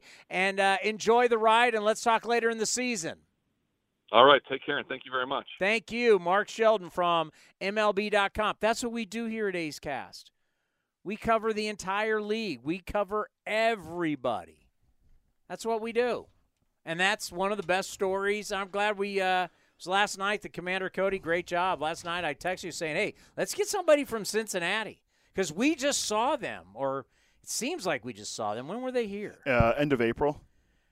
And you saw they had a bunch of young pieces, and you're wondering, okay, But they dump Will Myers. See you later, buddy. You're hitting a buck, whatever he was hitting. You're out of here. And Joey Votto knows if he's going to stay here, because they could easily walk away from him for the rest of the year, he's got to fit in. Yeah, and I mean Votto came back at a home run in his first game back, and he's 2 for 3, I think. Yeah. He's a good leader to have for them, and it's crazy to hear about him doing all this stuff now. So he's great on social media. If you want to follow someone on Instagram or Twitter, I don't use TikToks, but everyone says he's great on TikTok. And his personality as a broadcaster is crazy because I believe earlier in his career he was like a guy that was like kind of like Greinke. He had the social anxiety and the depression, I believe. Like he was battling with that. I think that's what it was. I remember he wasn't as outgoing as he is now, which is great to see that he's got past that and he's becoming a great face for baseball, especially with the way he's been able to do a lot of interviews and handle himself even when he was injured. I mean, that interview they did at the Field of Dreams game, who did they play? Was it the Cubs they played? Yes. And he's at first base, and he was on. It was a long inning, so he was on for a long time. And he was going through his career, and he was going through how he reads pitchers and how he aligns himself defensively, and he was cracking jokes. It was like, wow, where's this guy been for the last 15, 16 years? How many years he plays? He up to almost 20 now? Yeah, he's been in the league. Well, remember, he what was it, the year that he got voted in? He was like the last guy to get voted into the All-Star game. It was the year he won the MVP. Was that 2010 when the Reds kind of came back around? His first year in the big leagues was 2007. Woo! He's been around a long time. Yeah, he won the MVP in 2010. He got voted into the All-Star game as like the last guy. That year he hit 324, 37 home runs, 113 runs driven in, had a 1,024 OPS. Yeah, Joey Votto, he's had an outstanding career. I think he will get into the Baseball Hall of Fame. The debate will be for some of us, did he walk his way into the Baseball Hall of Fame? Warzone was a 65. That's a really good discussion, our starting point. He's not at that set. We have determined here, you hit 70. You're in. And there are guys that have hit 70 that are not in, and that's a joke. That's a joke. You hit 70, you should be in the Baseball Hall of Fame. Yeah, so he's at 64.6. Like Lou Whitaker's at 70. Yes, he should Second be base, longtime Tiger. He should be in. 2,095 hits, 343 home runs. He's still like 40 behind Johnny Bench's record, Cincinnati Reds record. Career 297 hitter. He's real light on the RBIs for a first baseman. Yeah. Light. Oh, by the way, I know you've said here with your analytics buddies that RBIs don't matter. Albert Pujols, all of his great statistics, said he's most proud of his RBIs. I saw that. Yeah. I mean, you can go tell. Well, when we see Albert at spring training, you can walk up and go, Mr. Pujols, how you doing? Cody Elias, they call me Commander Cody. I think you're full of S-bombs. And we'll see how that conversation goes. I've never been a guy on record that says I hate RBIs. I'm not. I know, like Brian Kenny. I saw you wilt in front of Dave Stewart about wins recently. No, I mean, it's kind of hard to argue with a guy that won a lot of games. Wilted. I set it up. I wish I had cameras. So to take you behind the scenes, when you're doing A's TV, you get away from all the Giants people. That just I can't sit around listening to these people. I can't. So, maybe I shouldn't say all this, but it's just I can't be around them. I'm cordial. I like them all. I just can't listen to them. I can't listen to them. Oh my God. Especially now they won 10 straight. Oh yeah. Luckily, I haven't been around that much for this winning streak. Hopefully they lose today before I got to go in tomorrow. Oh boy, that'd be brutal if not. So we go up to a conference room and watch the game, whether it's Dave or Bip Roberts or Shooty Babbitt. We go into the conference room. I'm sure Brody goes up with them most nights. And you just sit up there and we talk. And I kind of goaded Cody into having to address Dave Stewart about wins for starting pitchers. I put Cody in a very, very, very unwinnable situation. And knowing that Dave Stewart was just going to crap on him And it was a lot of fun for me. It's like I started. I had like lighter fluid, and I'm like, so I set it all up too. If you remember, I set this thing up, and you could just see Stu's eyes. So I'm doing the lighter fluid, and all I had to go was poof. And let it go, and let Dave Stewart you think we win? You think we go to the playoffs if I don't win all those games? Oh yeah, it was great. And Cody just sat there and went, We had some good. We actually had some good conversations that we talked about. You immediately went to pitchers thrown in games. You wanted no part. You wanted no part of wins for starting pitchers, and you wilted. And then you went, well, hey Stu, you threw 159 pitches in a game before. No. He came close. It was like 150. Whatever. You switched it real quick, and then Stu started. Did I really? And then we went through Stu's like entire game log of his career. Don't forget the is Zach Greinke a Hall of Famer debate. You immediately went Peyton Manning Omaha. You knew you were in trouble. You saw the blitz coming, and you went Omaha. You got out of that. You got out of that play quickly. It was an unwinnable situation. I was like the 85 Bears, and I was bringing everybody. And you knew you were in trouble that you had to audible out of that play quickly. There's, like I said, a lot of things conversation. I mean, the Greinke. Where was he on Greinke as a Hall of Famer? I think remember because he asked me about Bob Welch, and he said if he's not in, he didn't think Greinke was going. Yeah, because he and Bobby Welch, I have come to find out, Bobby Welch and Stu were tight. That group was tight. Except Jose. Just going to let you in. Jose is not. I love Jose Canseco because when I was growing up, I loved Jose Canseco. How do you not love Jose Canseco? He had an interesting tweet the other day about aliens and Bigfoot or something. Someone and happy Father's Day to everybody but A-Rod. Yeah, those are always funny. I like Jose. And I've done stuff with Jose, so I can actually say I've hung out a little bit with Jose. I like Jose. Jose, guys from that era aren't big fans of Jose. They're just not. But Bobby Welch, Cy Young Award winner, 27-game winner, if I'm correct, the year he won the Cy. And remember, Bob Welch did some historic stuff with the Dodgers early in his career in the postseason. Remember striking, you probably don't remember, you weren't even alive, but when he struck out Reggie Jackson in the World Series, Dodgers, Yankees, that was a big deal. So Bob Welch is not in the Hall of Fame, but then he went, if you compare the wars, Greinke's well over 70. Strikeouts. Bob Welch. It was like, yeah, I think Welch was what is the war now for Greinke's having a rough year here. Might be time to hang him up. But Greinke. He can't hang him up yet. He needs 60 more strikeouts to get to 3,000. I want to say Greinke's like at 72 WAR, something like that. 77.2. 77. Come on, he's a Hall of Famer. Yeah, 224 wins, 2,940 strikeouts.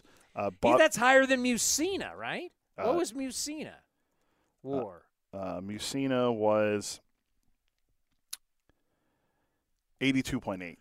Okay, I stand corrected. He's got a way to go to catch old Mike Musina. The only thing he has over him is more strikeouts and a Cy Young. Because Musina never won the Cy Young.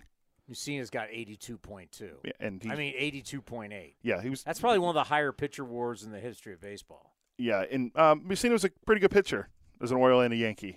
Bob Welch had 211 wins and a 43.7 WAR. Only 1,969. Wasn't a big strikeout guy. Yeah, I don't think you can do old Bobby Welch with Zach Greinke. Now, if you want to compare postseason numbers and stuff, sure, I'm sure they're better than Greinke. Greinke hasn't really pitched a lot in the postseason. So, what was Welch? In the postseason, because he started pitching the postseason like when he was 19 or whatever it was. And his career in the postseason, he was. Go up. Yeah, he pitched at 21 years old for the Dodgers in the postseason. He was 3-3 career in the postseason with a 4.56 ERA, but he pitched in 17 games. Greinke, to pull that one up. Both I have it open. Votto was having panic attacks and diagnosed as depressed way back early in his career. So that's what was going to. Greinke in his postseason career, how many games has he thrown? Greinke's only pitched in. Actually, Greinke's pitched in 22 games. He's 4-6 with a 4.14 ERA. Oh! I forgot all the Astro years. Oh! Well, he had Dodger years, too. Yeah, Dodgers, Arizona, and Milwaukee. Remember when he was a Brewer? No. That's how they got Lorenzo Cain and all those guys in Milwaukee or in Kansas City. He went from where to where? He went from Kansas City to Milwaukee. God, I don't really remember him. Then I think he went from Milwaukee to L.A. Because he would Anaheim. He would have been a free Angel. He was an Angel, yeah. When was he an Angel? Zach Greinke was a Los Angeles Angel 2012. He went from Brewers to the Angels, and then he went to the Dodgers as a free agent. He didn't pitch that many games for the Angels. He only pitched in 13. Okay, I was about to say, I really don't know. 2012 was the age year, baby, tracking down the Texas Rangers. He was a Brewer then. He got traded from the Angels to the Brewers? No, other way around, Brewers to the Angels. And then Angels to the Dodgers? I think he joined wasn't he a free agent with the Dodgers? I don't think did he get traded there? I thought he was a free well, he had to. If he only pitched 13 games, he'd get traded. Well, he could have been in a free agent year and then signed with the Dodgers. Where's his career transactions? If you were wondering about Zach Greinke. Signed as a free agent, but with the Dodgers. Speaking of Angels Dodgers, what were you supposed to ask me? Ask you about Ohtani. Have you heard of Shohei Ohtani? He's that guy for the Angels. The other guy plays behind Mike Trout, right? We've got the old Freeway Series going on in Los Angeles right now. Well, actually in Anaheim. Shohei Ohtani will be on the mound tonight. And looks like they're going to go with the opener for the Dodgers. Shohei Ohtani is the major league leader in wins above replacement. We were just talking about that. WAR at 4.7. He leads Major League Baseball with 24 home runs, 175 total bases, and 58 RBIs. Now he'll move into the top 3 in strikeouts on the mound tonight, potentially. He's 6th in MLB with 105 this year. Did you know Shohei Ohtani has never faced the Dodgers? I saw that note in there. That's very interesting. Has never faced and what makes it so is that everybody believes that Shohei Ohtani will be a Dodger after this year. I believe he's pitching against his next team tonight. He's showcasing what he is tonight. Yeah, when the Athletic polled, like I said, they polled players on a bunch of different stuff, and they asked about where Ohtani will be next year, and 56% said the Dodgers. Makes sense. Now, I don't know what his numbers, I don't have it in front of me, his numbers of what they have been in the past. But from a pitching standpoint, because to me, if we look at a lot of numbers from the past, I just want to do this one real quick. If we look at a lot of numbers from the past, he was pretty sporadic, right? There was injuries, there was all this kind of stuff. But a number that I saw today that I went, wow, what was the one thing that, and I know one guy, and I loved him, so I know this. Roger Clemens, after his team had lost, was amazing. And that's what really, when you talk about someone like Clemens, Maddox, 300-game winners, Randy Johnson, Tom Glavine, all the recent guys that we saw win 300 games, is a lot of these guys had unbelievable records to stop losing streaks. It's unbelievable. Like, if you'd lost 2 in a row, 3 in a row, don't worry about it. You got Maddox on the mound. If you've lost 2 in a row, 3 in a row, don't worry, Clemens is on the mound. You're winning. It's win day. You're in it. Whatever issue you got, it ends today because that SOB's on the mound, and he's coming at you, right? Verlander's been that guy. God, he pitched well again last night. Kershaw. You think of the great pitchers. I don't think that with Greinke. Greinke might go into the Scott Rowland category. When Greinke gets his plaque in Cooperstown, I may pass right by it to go to Tom Seaver. No offense. I think I say you're going to go right past it, go to Scott Rowland. I may go right past Greinke to go look at some of the greats of all time. Maybe a Walter Johnson. Maybe throw a bone out to our friends in San Francisco, a Juan Marichal. I might just go right past and not even read Greinke's plaque. Yeah, put Greinke and Rowland in the same room together. That is not really fair to me to say, but I will say it. There's certain guys, I'm not reading their plaque. I'm going, I watched them play.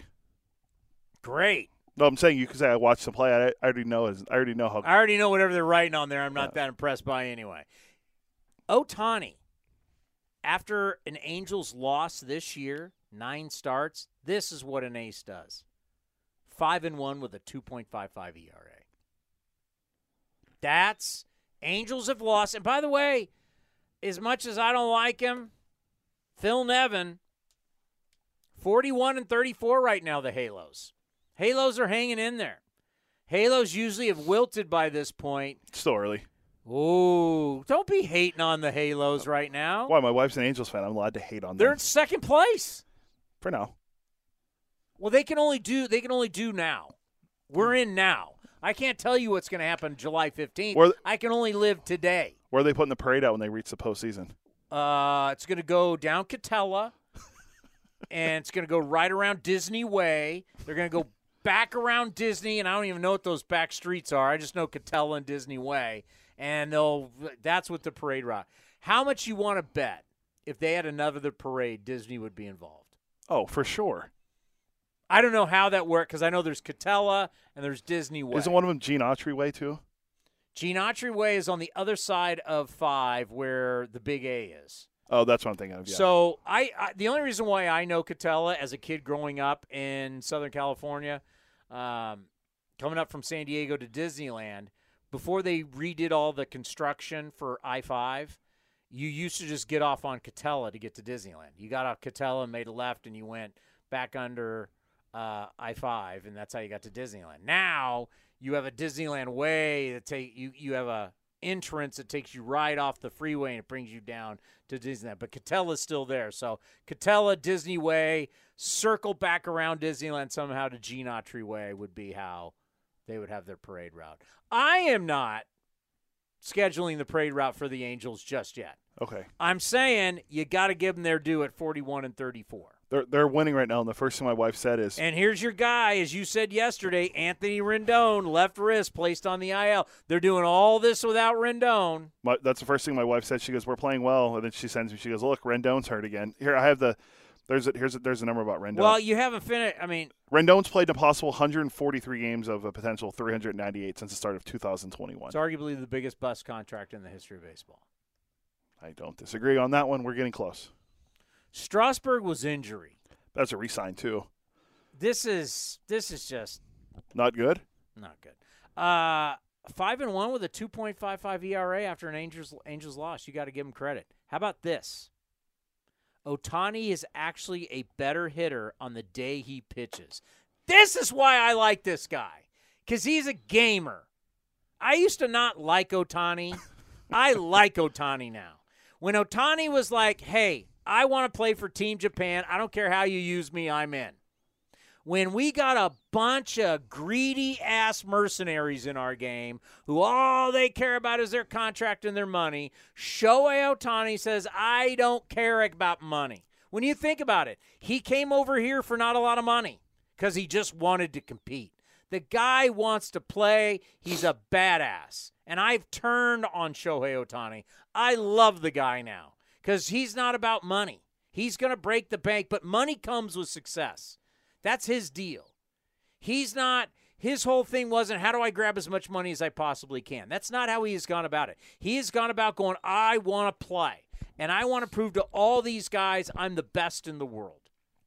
And he always said, I can play more. He always wanted to play more. Your guy, Joe Madden, wouldn't allow him to do it. He has always wanted to play more. How about this? On days he pitches in 14 starts, he's hitting 396. Do you want to go to the A's lineup? I don't have to. There's nobody in the lineup hitting anywhere near that. Okay, we got nobody who plays both, and we don't have one guy hitting 300 in our lineup. Well, do we have a guy hitting 260? Yes. Rooker? Ruiz. Ruiz. Is he at 260 exactly? 264. He's hitting 396 with an OPS 1,182. 3 dingers, 10 RBIs as a hitter-pitcher on that day. On the day he pitches, he's almost hitting 400. That's what little leaguers do. That's what ballers do. This guy is awesome. And not at the standpoint like, we've never seen this before. We're going to start seeing this. He's opened the door. Like even now we're starting to hear this guy at Vanderbilt or, hey, this guy at Wake Forest. Florida. Well, right, Jack Tawney. Jack Tawney's his name. They're going to be out. Mark Kotze was that guy. They never gave him that opportunity. There's going to be more of these guys, but doesn't mean they're going to have the fight he has. What makes Shohei Ohtani special is the fact that he wants the fight. He's like a prize fighter that won't duck anybody. Heavyweight champ, bring it on. Muhammad Ali, you want me to fight Frazier? You want me to? Who do you want me to fight? I'll fight him out. You want? I'll knock Foreman's ass out. Who do you want to go? I'll fight anybody. Ken Norton, not the linebacker. Ken Norton Sr. Ali fought everybody. That's what the heavyweight champ does. A real heavyweight champion will fight anybody, anywhere, anytime. That's Shohei Ohtani. I now like Shohei Ohtani, but not because of everybody else. I've never seen this before. Just because the guy wants to play and be the best. It's truly an athlete who wants to be the greatest. Doesn't shy away from it. He's not afraid of it. He didn't have to pitch in the World Baseball Classic. Are you kidding me? And how many guys are like, I don't want to get hurt. He's already had Tommy John. He wants to play. Hey, you only live once, man. You live once in your life. Why not put it all on the line? And that's what Shohei Ohtani does. Now, I've said this before too, and I'll back this up, that the players of yesteryear, they didn't have Tommy John surgery. So when you got hurt, your career was done. One of the reasons that made that he's able to do what he does is because of modern technology. But the fact that Shohei Ohtani wants to be the best, and it's not about money. Hey, everybody else talks about money. You know who you've never heard talk about money? Ohtani. Shohei Ohtani is, I don't know, have you heard, do you got anything for me that says what he's demanding, what he wants? All he wants to do is win. Because that's what people should understand in an industry with a lot of money. You do good work, the money will follow. If you're an actor or an actress, if you're a good actor or actress and you win the Academy Award, money's going to follow, right? You'll get paid. You put up numbers, you will get paid.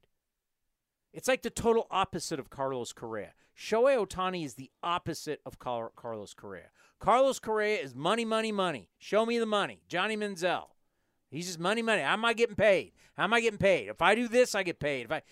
Has Shohei Ohtani ever talked about, well, if I do this, I'm going to get paid? If I do that, I'll get paid? Carlos Correa did a whole thing on TBS about it. You found out what Carlos Correa was about. He was about getting paid. I mean, he's the only player in the history of baseball to sign two $300 million contracts in the same offseason. He signed with 12% of baseball in one offseason. Isn't that what it was? 12 or 13%? Yeah. I mean, you have to admire that. Shohei Ohtani, I've never heard once even now he doesn't talk a lot. He's never once addressed money. In a sport that you got a bunch of greedy mercenaries, he's not that guy. So you've come around on Ohtani. You're a Votto guy now. You're on the Greinke train. I have to be on the Greinke. Greinke's earned it. I can't. I don't love Greinke. All right, we got to find someone else that everyone likes that you don't like. I wait a minute. I don't think Votto is the darling you're claiming he is. I don't think I'm out on an island when I go. Guy played his entire career basically at the Great American Ballpark. Bandbox. I've never said I think he's a. I mean, guy barely hits. I mean, you're not talking about 500. He didn't even come close to 400 home runs in that ballpark. He barely has 1,000 RBIs. Yeah, I don't think because he walked a lot. I don't think he's a first. Does it matter how you get on base? Well, Albert Pujols said the number one thing about his career that he respects the most. Not what he respects. I got to look at the article, but he says, what he's most proud of is his RBIs. Hank Aaron was most proud of his RBIs. Are you going to say Hank Aaron's full of it? No, those are number 1, 2 in baseball history, correct? If I'm not mistaken, without doing a Google search. Just wanted to throw it out there. I mean, unless you want to dog Pujols again. I'm a Pujols guy. Well, he's most proud of his RBIs. I don't hate RBIs though.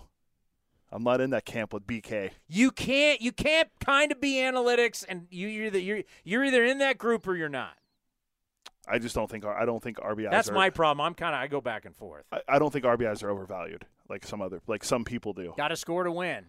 That's still you got to score to win. Yeah, right? you have to score runs to win games. Last time I checked, and that it would be interesting to have Brian Kinney on because analytics are kind of outdated. Really, all of our data that we talk about now is stuff that we're getting through science. Radar is science. Yeah, we're getting stuff Hawkeye, TrackMan, Rapsodos, all the StatCast. All the StatCast information is coming from Radar. It's not coming from guys going, well, if I take your on-base percentage times by this, divided by that, by this, and then I'm going to run it by Bill James, and then we're going to – those days are over. All the data we're getting is from StatCast. And the numbers that you're hearing BK and others use on, for example, MLB Now – RA9. Another thing we brought up this too about all the new modern analytics. RA9 and what's your what's the other one? It was like RAA something. There's so many XWOBA. Like there's so many. Yeah, and you talk to our coaches who are very into the data. They have no idea what that means because all the stuff they're getting is from StatCast and what they're getting from They use high-definition cameras. Like Kylie McDaniel said, the plate that they're using where the way the pitcher's left for a right-hander, the way the left foot comes down is an indicator with pressure and how they land of whether their body is going to be able to torque and throw harder. That has no mathematical equation, Bill James. Like that kind of stuff's out. What was the spin rate, though? Spin rate is tracked by I know. StatCast. Yeah.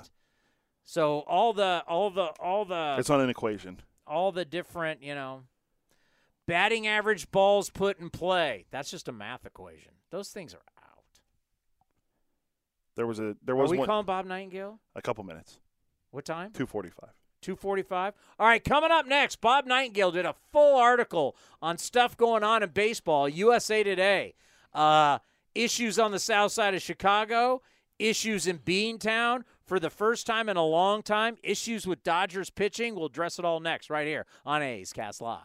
This is Chris Townsend, and it is summertime. You want to look your best, and I can't tell you how excited I am. Commander Cody, we've got our new shipment from Link Soul, all the summer gear. So whether you're playing golf or you're going out for dinner, you're hanging out with your buddies, or you're going to the beach, go see our friends at linksoul.com. And right now they got a deal for 25% off. Check it out. You go to linksoul.com. Remember, in the big leagues, look good, play good. Streaming from the A's Road studio, A's Cast Live continues with Chris Townsend.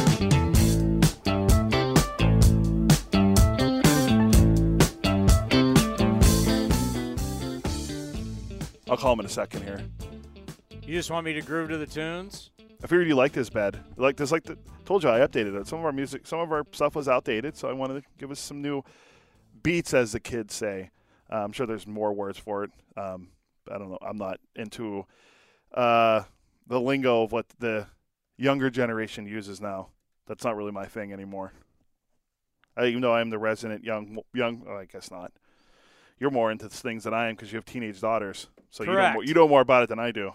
I got Swifties in my house, Dua Lipa, you name it. I'm up on it.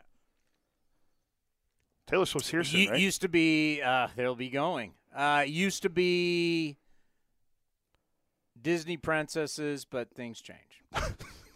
Ariana Grande, you name it. I'm in the teenage girl world. There's no question about it. Do we have my friend Bob Nightingale on the line? Bob, how are you? I'm here, buddy.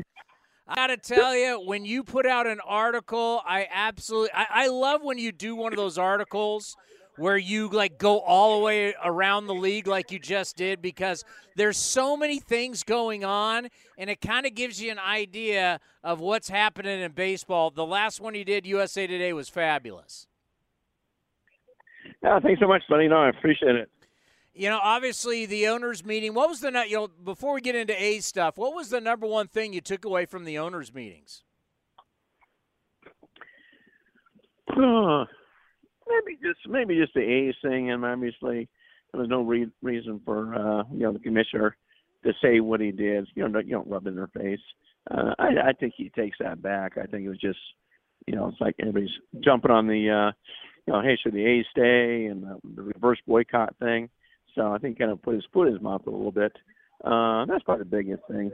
But just, I didn't think you would talk that long about the A's. If I think about commissioners, I mean, Roger Goodell has done the same thing over the years. Some of these commissioners, as we know, they work for the owners, and that is their job. But they're not great public speakers compared to David Stern, who, God rest his soul, was an unbelievable commissioner, and he was fantastic with the NBA. But the thing about David Stern, that he was great with the media. So you could be a great commissioner and not be great with the media.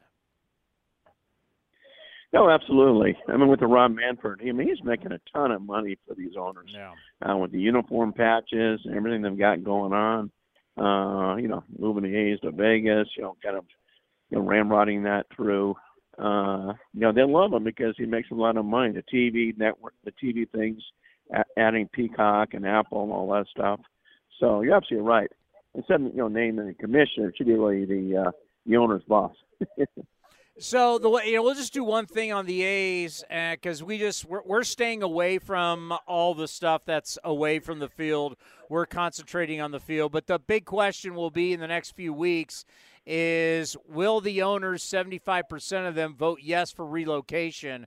Covering the meetings, what did you come away with on that one? No, absolutely. That's a no-brainer. I mean, I'll be shocked if it's not 100%. So I think they'll get 30 or 30 votes because that's what baseball wants. That's what Rob Manfred wants. It's not against the fans. It's just against, they spent 20 years of trying to get a new stadium, and the owners are tired of it. It's like, how many years we can keep giving money to the A's? They're no closer to getting a stadium now, than they were, 20 years ago. I think the San Francisco Giants should have let them move to San Jose. I think that was a big problem. I would love, if they don't have a place to stay after 2024, I think the Giants will let them share their complex. And, I'm sure they won't at Oracle Park, but they should. There was certainly plenty of room for two teams there. So, it's not the fans' fault, not MLB's fault. I just think, whatever the political part was, that was a problem. I mean, you got to play in a different ballpark. The Coliseum wasn't working. That thing got so run down, and players were complaining too. And the players' union said, "Hey, how much longer are we going to stay at this place?" Yeah, that's something that's been happening in baseball on a lot of different issues that you don't really hear much in the past, but players have been really speaking up, and the players' union has been going to bat for them. But the one thing from your article that it wasn't a big part of the article, but it stands large to me because we talked about it with you, actually, if you remember back at the winter meetings in San Diego. It's like Boston is not acting like Boston. I mean, they've got all this money. They've got the highest ticket prices. They're the Boston Red Sox. Chaim Bloom has come in, and we've kind of joked he's run a big market club like the Rays. You're hearing that between Cora, Bloom, things are not so copacetic in Boston. What are you hearing with the Red Sox? No, it's not like the Red Sox that we know them. They don't have the big names. They got they're kind of fishing on the fishing on the bottom of the barrel there as far as grabbing guys. You don't have to do that. You're the Red Sox, and they're acting like a small market team, almost the way Chaim Bloom was in Tampa. Saying that, I'm not saying it's Chaim Bloom's fault. It's the ownership's fault. They're the ones who can say, "Yeah, let's spend some more money here," and they're not doing it. So I blame the owner more than Chaim Bloom. But Cora, he was, he ended up being rehired by Bloom, but he wasn't the first choice. It was almost like, okay, we'll take him back. I think there was pressure to take him back. So I think he's used to having some more input here. Let's get things right. I don't think they're both going to be back in 2024. I really don't. That's interesting because Cora has been really kind of going up there in the wins. He's getting up there and wins pretty fast. It's been impressive. If you had to bet which one of them doesn't return, which guy would you say?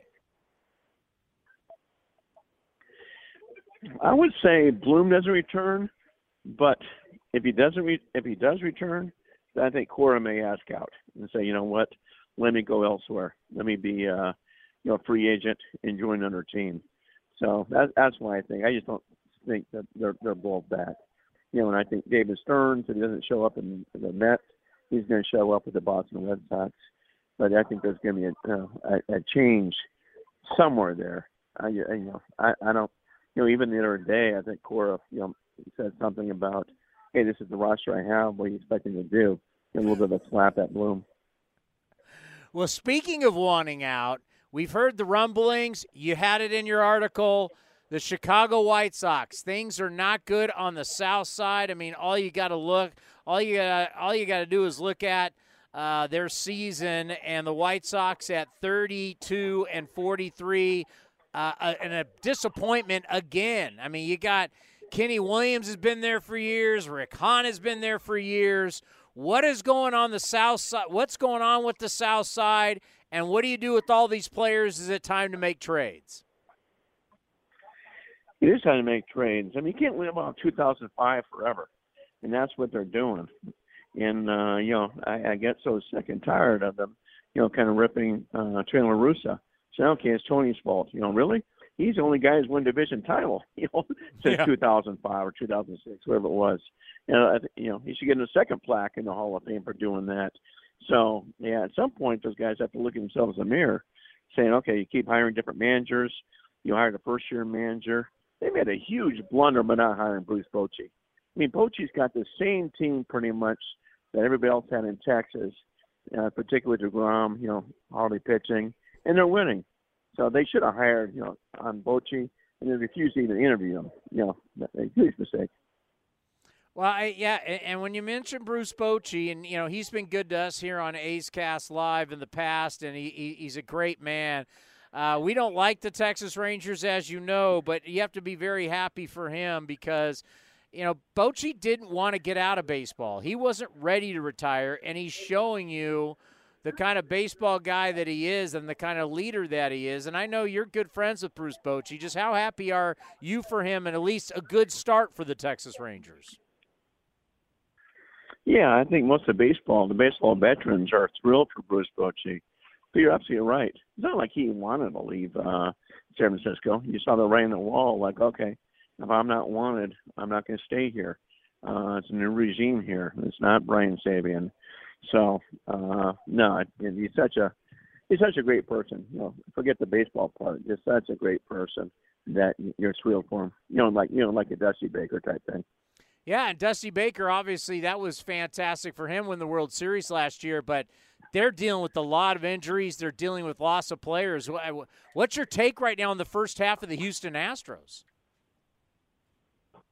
I'll tell you what, they've had so many injuries. It's unbelievable how many injuries they've had. So they're staying in the hunt. So bad for Dusty, missing a 3-pitch rotation. Miss Altuve for 2 months. Brantley still hasn't returned. Jordan Alvarez, the big stud. He's not coming back till the end of July. So, kudos to Dusty for keeping that team in the race like they are. But it's been tough sledding here.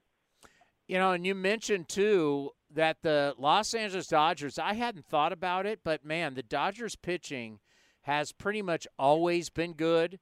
I mean, that before the juice ball and the juice players, Bob, back in the day, we used to talk about Dodger Stadium was a great pitcher's ballpark. Well, one of the reasons why is they've always had great pitching.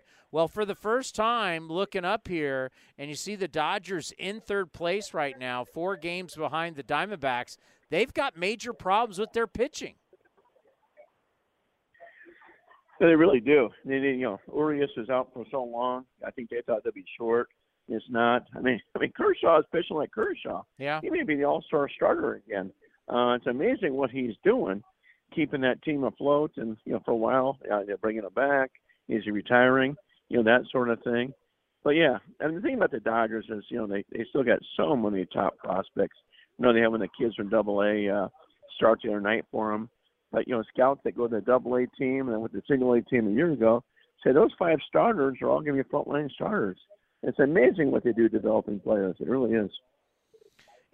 I mean, they are one of the model franchises. There's no question. I mean, it helps to have all that money, but what they've been able to do down there, and Andrew Friedman, and to continue to win and to continue to bring guys up, it's so impressive. When you think of Bob Melvin and the San Diego Padres, they continue to be under 500. When you think of Buck Showalter and the New York Mets continue to be under 500, the financial commitments by these two franchises, obviously it's a major, major disappointment. What are you hearing about the Mets and what are you hearing about the Padres?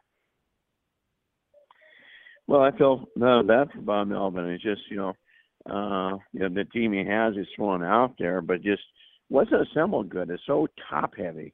When he got 11 All-Stars, he just drops off. And your top 4, top 5 hitters are, absolute studs. Then drops off. They don't have that depth. I know he's frustrated too. I think if the Padres don't make the playoffs, it'll be the biggest disappointment, the biggest underachieving team in baseball history. I really do. The Mets obviously have their payroll is the largest in baseball history, but I think the Padres would be a bigger disappointment. Yeah, and I kind of worry because I know the relationship between A.J. Preller and Bob Melvin isn't great. I kind of worry about the future of Bob Melvin down there. Well, I mean, he's such a great manager. He's doing what he has. I mean, it's a construction of the roster. So yeah, I hate to see this happening to him. Because I think he's got a chance to be in the Hall of Fame, if they, can get to a World Series, win a World Series one day, just a fabulous human being. But, man, they're underachieving. There's no way in the world this team should be under 500. And if people are picking this team to win the World Series, then they make the playoffs. Bob, we spend so much time, especially like down at the winter meetings, talking about money, talking about free agency, talking about money spent. And I know that's what our sport is built on. I think it's kind of tired because when you look up, all of a sudden I see Tampa in first place in the AL East. I see the Cincinnati Reds in first place in the NL Central. And I see the Arizona Diamondbacks in first place in the National League West. It just goes to show spending the most money and winning the winter meetings and spending the most in the winter doesn't mean anything. I mean, just talk about what we're seeing in Cincinnati and Tampa and Arizona. They're great stories for our game. No, you're absolutely right. I mean, how many times these teams win the winter and they're a bust in the summer? And now the Padres are doing that. And it's like, okay, everybody's saying, "Oh, look what they've done, spending money. They're going to the World Series, and absolute bust." I can't remember the last time now a team won the winter and still won the summer. It just doesn't happen. Kudos to, of all those teams, kudos to Tampa Bay Rays for doing it year after year after year in the AL East. It's one thing that, like the Reds be the NL Central. The Diamondbacks, they're playing well. I don't know how long they can sustain that, but for the Tampa Bay Rays to do that, I think they're the best team in baseball. Is mind-boggling. It just shows, they're outsmarting everybody. And I got to throw in the Marlins. That's a great story, and also a classic. I mean, we grew up with, Bob, the Oriole way. The Orioles are one of the great franchises. They had great battles against the A's back in the day, and here they are in second place. They've actually done real well against Tampa. They're playing against them right now in a series. I just talk about the rebirth of the Baltimore Orioles. It's so great to see. I mean, their general manager was a former assistant general manager of Houston. And they're taking that whole blueprint, saying, okay, they must average like 110 losses a year for about 3 straight years there. And now they're winning. I think if anybody can topple Tampa for the AL East, I think they're the only team that's got a chance to do so. I think they're that good. But, yeah, and I think they have the second smallest payroll in baseball. So they can make some moves to the deadline. They can certainly pick up some free agents. But, it was a painful process, but it's working out where, when you mentioned the White Sox, what the window was open for about a year and a half. I think Orioles' window's been open for quite a while, and that's the way to. If you want to rebuild, that's the way to do it. Same with the Reds. I know they made the playoffs in 2020, the COVID year, but man, what a quick rebuild they have.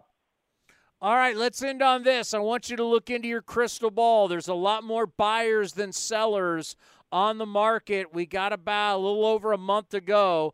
Are you hearing anything, a big name that we're not thinking about that potentially could get moved at the deadline? I'm not sure there's a name that we're not thinking about, but I think a lot of teams are looking at the Chicago Cubs, hoping they fall in the race because he's got Marcus Stroman has an opt out. Yeah, if they're on the race, you might as well move him, and he could be a difference maker. I think teams are rooting against the Chicago White Sox and St. Louis Cardinals. If you get a Jack Flaherty, a Lance Lynn in that bullpen, and Joe Kelly, Kendall Graveman, that'd be fabulous. And then St. Louis, if you get a Montgomery there, a Jack Flaherty, a Jordan Hicks in the bullpen, and some of those guys. So I think if those teams are out of the race, it could be a spicy trade deadline. If those teams are still in the race, I think we could have the dullest trade deadline in a decade. Could a guy like Paul Goldschmidt get moved?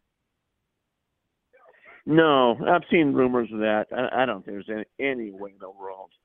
Same with Arenado. Just, too big of names, too big of icons.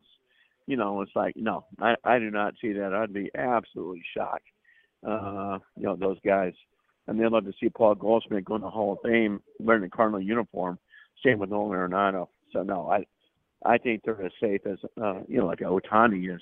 You can't trade those guys. You really can't.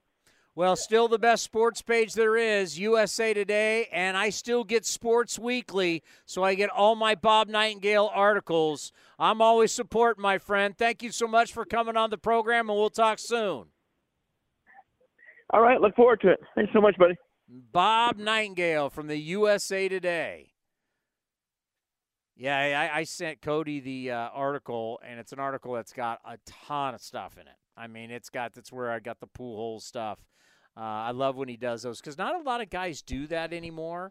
Bob is old school, and, of course, it ruffles feathers, and people don't like it, and they don't like certain things and opinions and things that are said and what he's hearing. But it's like a grab bag of topics that are going around in Major League Baseball. Peter Gammons was famous for it on Sundays. He did his notes around Major League Baseball. Everybody looked forward to it. And it was in the Sunday Boston Globe, and that's back in the day when we were all going to sportspages.com. Remember that website? No, I don't. God, have you ever been in this business? Well, the internet's always been around since I've been in the biz. Sportspages.com. Let's see if it's still even around. I don't even heard of it. Yeah, it had all the different links to all the different. No, it's gone. So basically what it was, it's now sports books, programs. So back in the day, you would go to this website, and it had every single newspaper around the country. It had by region.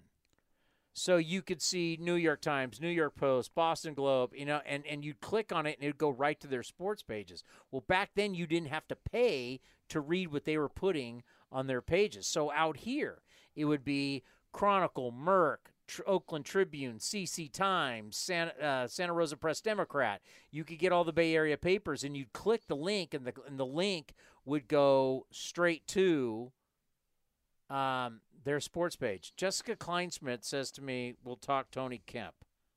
I'm just getting and I'm going to ruffle her feathers a little bit without coming back. But yeah, that's, and Peter Gammons would do his Sunday notes, and it was gold. I'm telling you, I Billy Bean used to read them. I can tell you, everybody in the game read them. So when you have an old school columnist do that, I love that because you go around the game. Because, yeah, we've been interested in Chaim Bloom. Like, how is it? This is not working. This is the Boston Red Sox, premier franchise in American sports. And you're running it like the Rays, the Kansas City Royals. Like, what are you doing? I mean, it's so pathetic now. You have people trying to defend it by going, well, if they played in the Central, well, you don't play in the Central. You're one of the beasts from the East. Act like it. It's crazy because the Fenway Group that owns them, they also own the Pittsburgh Penguins. They own an international – I forget what soccer team they own. But they own a lot. They make money. Don't worry. Do you know what the rumors is on that? No. The rumor is that they've turned into this conglomerate where they own all these teams. So what happens is, folks, and this is I'm not breaking any news to you, but when you start dealing with ownership groups, when you start saying, okay, I heard a Oakland city council member bring up this point, you can research it.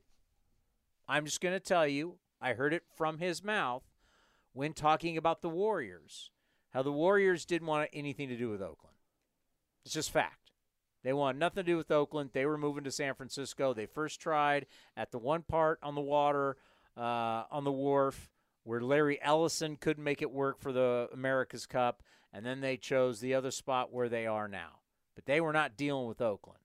And one of the Oakland City Council members said people need to realize that they have quite a few investors, the Warriors do, who are from where?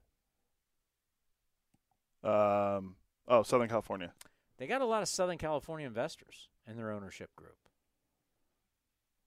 And what happens is they don't care about certain things. Well, what about the city? And what about this? And what about that? And what about – why would Southern California people care about Oakland? I know Joe Lacob's name's been thrown out a lot lately, but the reality is Peter Guber and all of his guys are in Southern California. They care about money. So the reason why I bring that up is you now have – sports has become such big business that you were used to back in the day one person owning the team and one person made all the decisions. Now you have a lot of groups who own teams. It's big business. And this guy's invested millions, and that guy's invested millions, and that guy's invested. You've got all these people who've invested who are part of this group. You'll have a managing general partner, a person that goes to the owners' meetings, a person that gets out in front, a Larry Bear type, right? You'll have that guy that'll be out there that represents the face of the ownership group, but you have a full-on group. You never hear, we talk about, people in the media talk about John Fisher never talks. Charles Johnson for the Giants never talks. I mean, there's a lot of owners that never talk. You have a managing general partner guy who usually is out in front, right? So reality is these investors, basically, who own these teams, would they like to win? Yeah. Sure. But what do they like more? Money. Money. And when you're making money, you want your team to do everything they possibly can to win. You want everything. I mean, they should do everything they can. The ring, the parade, right? These guys who are the investors, who are underneath the Joe Lacobs of the world, they want money. And they like the international deals. They like the TV money. They like all the money that comes in from the merchandise.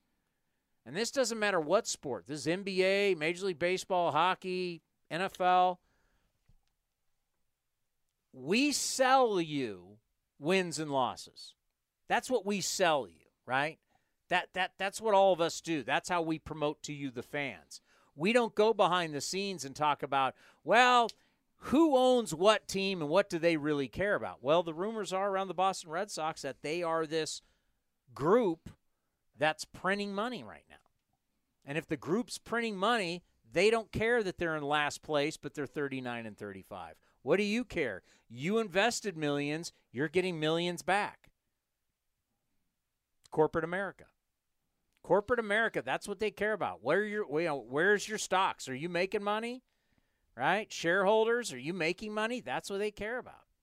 It's a tough conversation to have, but it is a reality. So the Boston Red Sox, as you said, they now own a lot of stuff. Remember, like when the Glazers own Manchester United and the Buccaneers, are you making money? Oh, you are? Well, they consider that a success. But you're a Boston fan. I'm a longtime Bostonian. It's all about this. And you're angry, but it's like you got these unknown investors who are making a ton of money going, I don't care. They're not living and dying with every pitch. And that's just modern-day professional sports. Yeah, I can't wait to hear. I can't wait. I wish someone would explain that to people in Pittsburgh when they talk about the Penguins. Because everyone's like, we should win the Cup every year. Well, they're making money. So. They're making money. They're making money. I think LeBron's part of that ownership group, too, if I'm not mistaken. Well, that, who was the biggest flop great player turned I want to be part owner and be the face of the franchise, and it was a total flop because now he learned, this is harder than you think. I mean the guy that just sold his team, Michael Jordan? Derek Jeter. Oh, I was saying Jordan just sold this. He's trying to get out of being the owner of the Hornets. But it's brilliant. Michael Jordan bought him for nothing, and he's going to sell him for over $2 billion. I thought I heard $3. Whatever he bought him for like $275 million or something. Jordan's made like almost $2 billion from Nike. This sale of this franchise will be over that. Yeah. Will be over that. He bought him for pennies on the dollar. It's a great example. Nobody criticizes MJ because everybody loves MJ. MJ's like God, right? MJ can do no wrong. No matter what, MJ can do no wrong. Nobody has the guts to go out there and criticize him. He has been laughable as an owner. How many playoff series did they win? 0. They only made it like 3 times. Laughable as an owner. Michael Jordan has literally, you could go, okay, let's really break down what makes a horrible owner. And for sports fans, that would be winning and losing. Michael Jordan is one of the worst professional sports owners of all time. Tragic mess. Who goes after him? Who goes after him? Like attacks him? Who goes out? Who's been going out? Who's been coming down? Oh, no one. MJ. Nobody. And now he's going to cash out. He's going to cash out. And you know what? I don't hate him for it. God bless you, MJ. MJ picked up a team for nothing. And then he's going to flip it for $3 billion. Good for him. It's unbelievable. Yeah. And the fact that nobody has the guts to challenge him, good for him. I'm not hating on MJ. Go get him, MJ. Hey, remember when MJ was making all that money on shoes and people wanted him to be a political person? MJ has one of the greatest lines ever. Republicans buy shoes, too. The shoes are sneakers. I think it's sneakers. Whatever. Yeah. But he stayed out. People tried to lure him in. Nope. He waited till he got his money. Later on, has donated money, has now come out and talked, but he was smart. MJ has been brilliant in business. And people are always worried about his salary with the Bulls. You remember that? Yeah. Well, but MJ's not making any money. These other guys. Don't worry. MJ's going to get paid because MJ was smart. Well, and still is smart. There was one thing I heard that the reason why MJ never paid any of his own players because he always felt slighted that he was never paid well. No, because MJ was going to flip it for billions. He didn't care. MJ plays golf every day. You think he was really grinding the basketball lifestyle? He is an addict. And I'm not saying that from a standpoint of addict and drugs, but he is an addict. Anything that you hear about what he does it like he plays 36 holes of golf every day. He smokes cigars all day long. Everything you hear, it's that of an addict, right? It's just luckily his thing is not hardcore narcotics. But you think he was grinding the basketball lifestyle? He plays 30, he tells you, what's that? Last Dance? No, the cigar magazine, Aficionado or whatever it is. I don't know. The cigar magazine. He told them he plays 36 holes. He lives on Jack at the Bear Club. He plays every day. He's addicted to golf.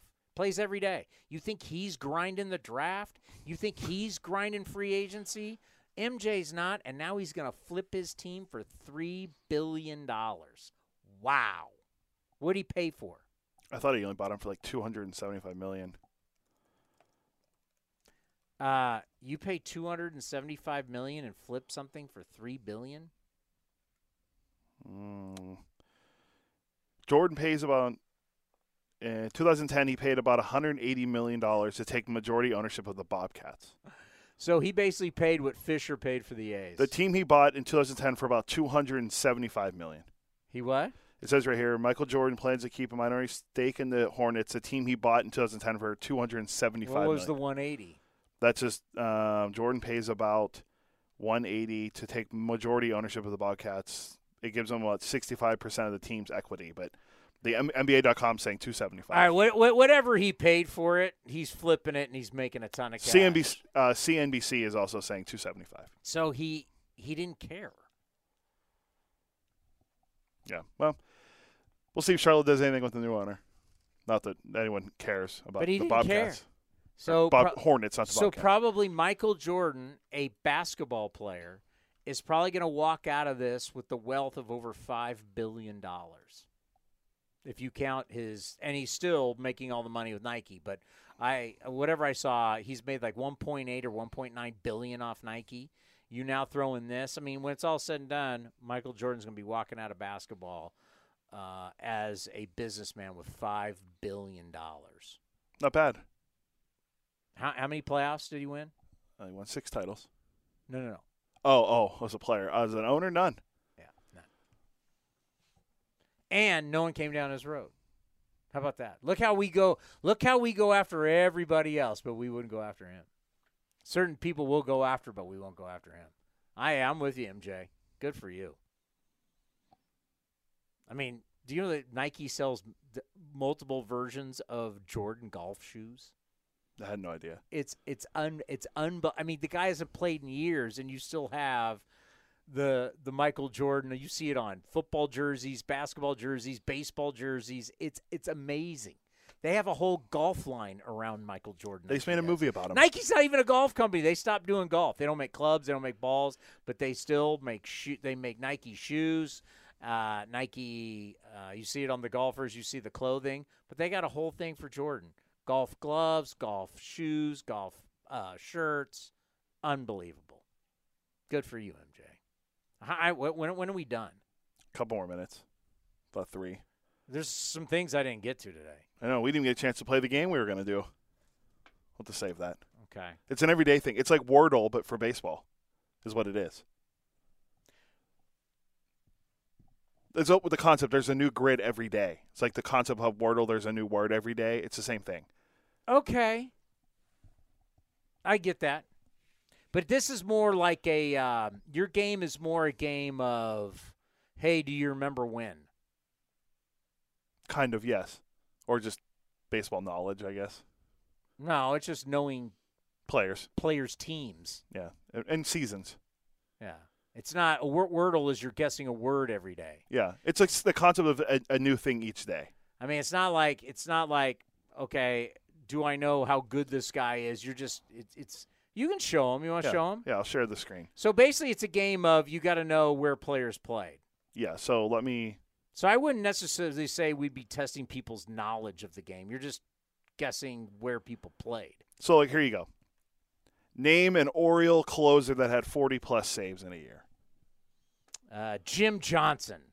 That's exactly who I was thinking. Let's see. You type in Jim Johnson. You get 9 guesses because there's 9 blocks. Jim Johnson's correct. So there you go. Now, I wouldn't say that's great baseball knowledge. 17% of people guessed Jim Johnson. Okay. How did you know that? It says right there. Well, I know it's but where'd you come up with that equation? Who's it's just this? I think the app's doing it. Oh, so this is off an app.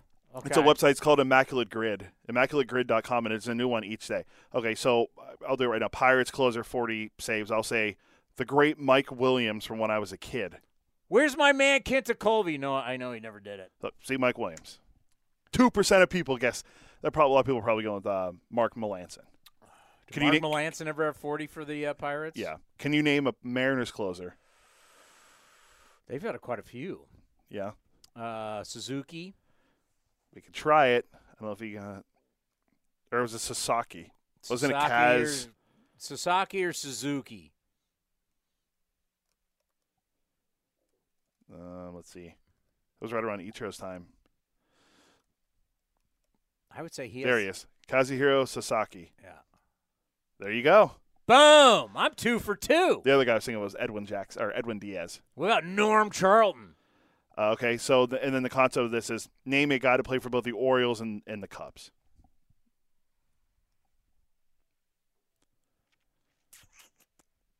Orioles and Cubs. See, that's something I'd have to really think about. Off the top of my head, I don't know. I'll go Trey Mancini.